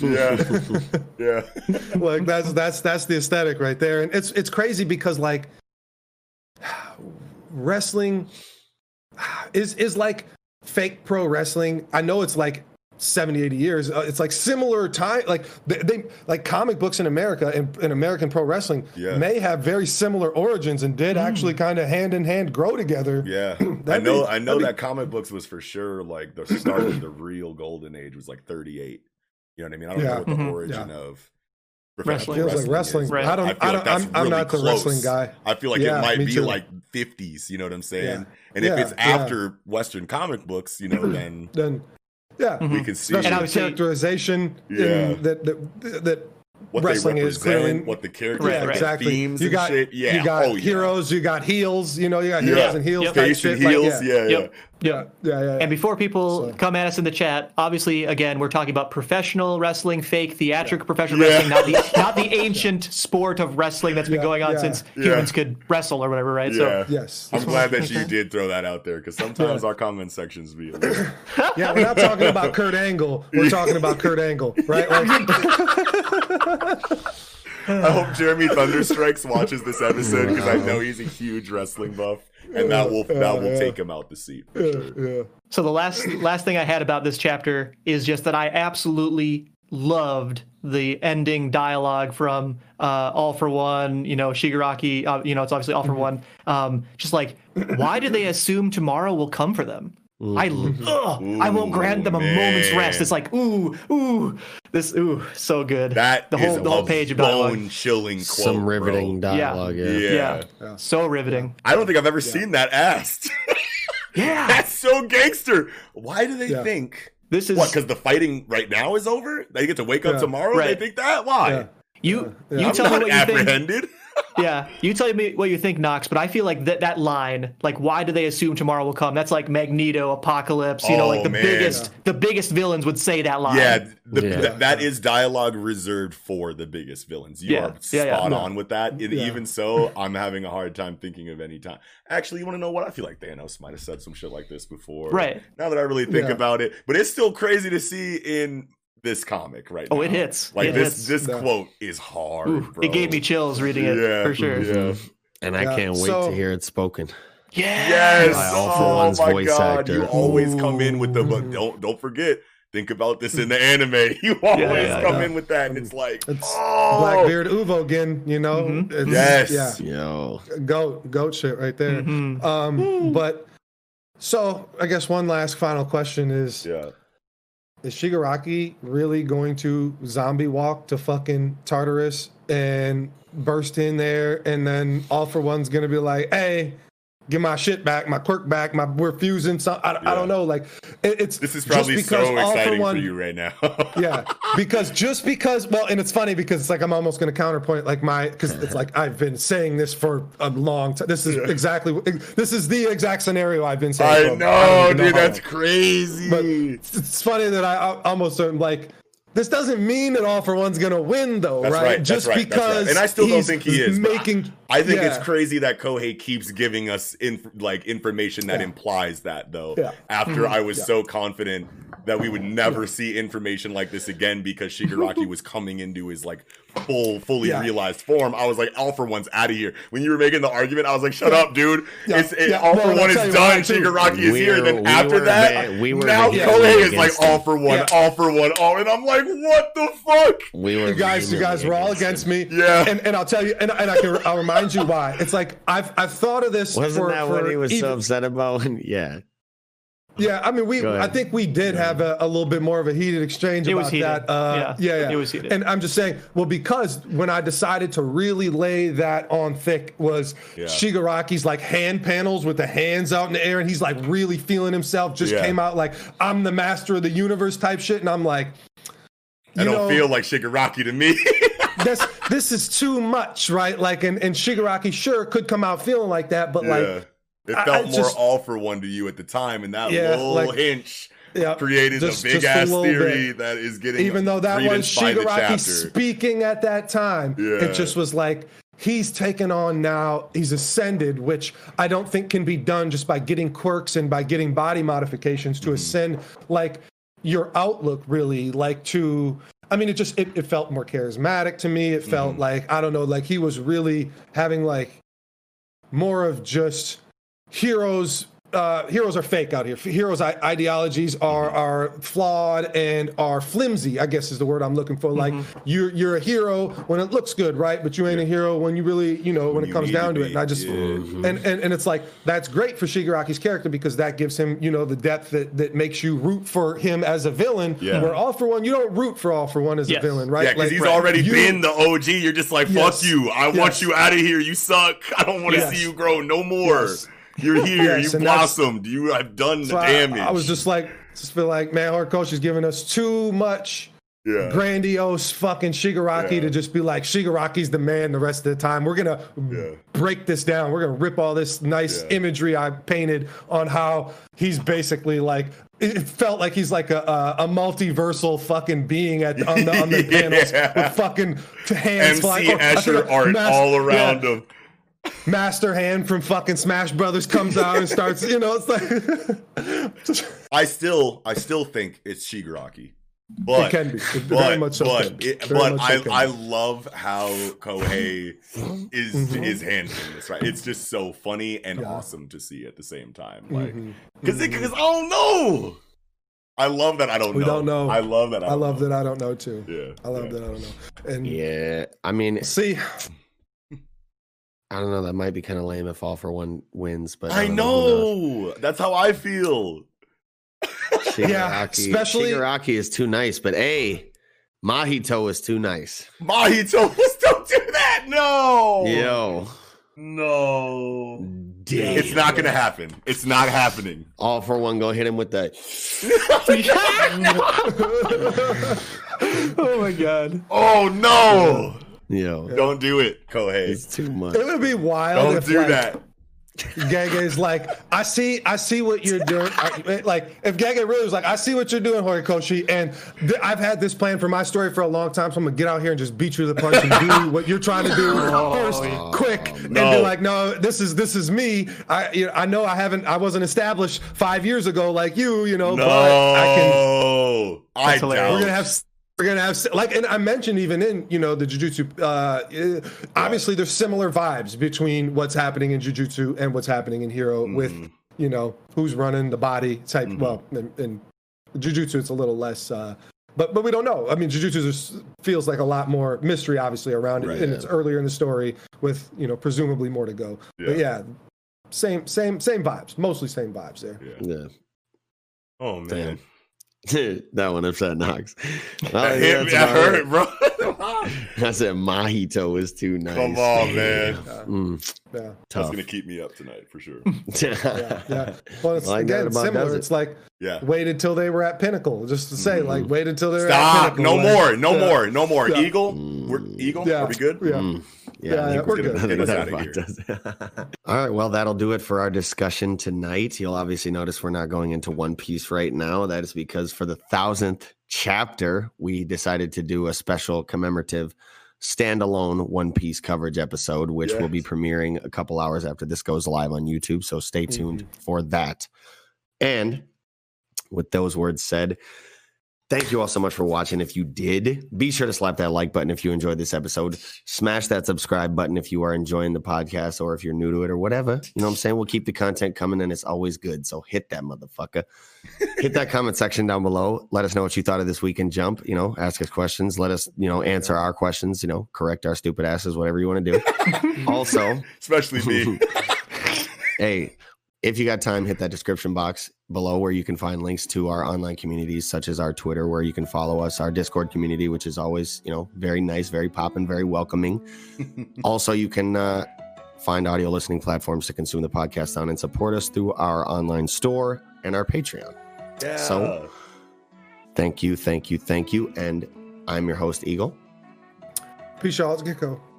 Knox. And Nickums. Sarabada.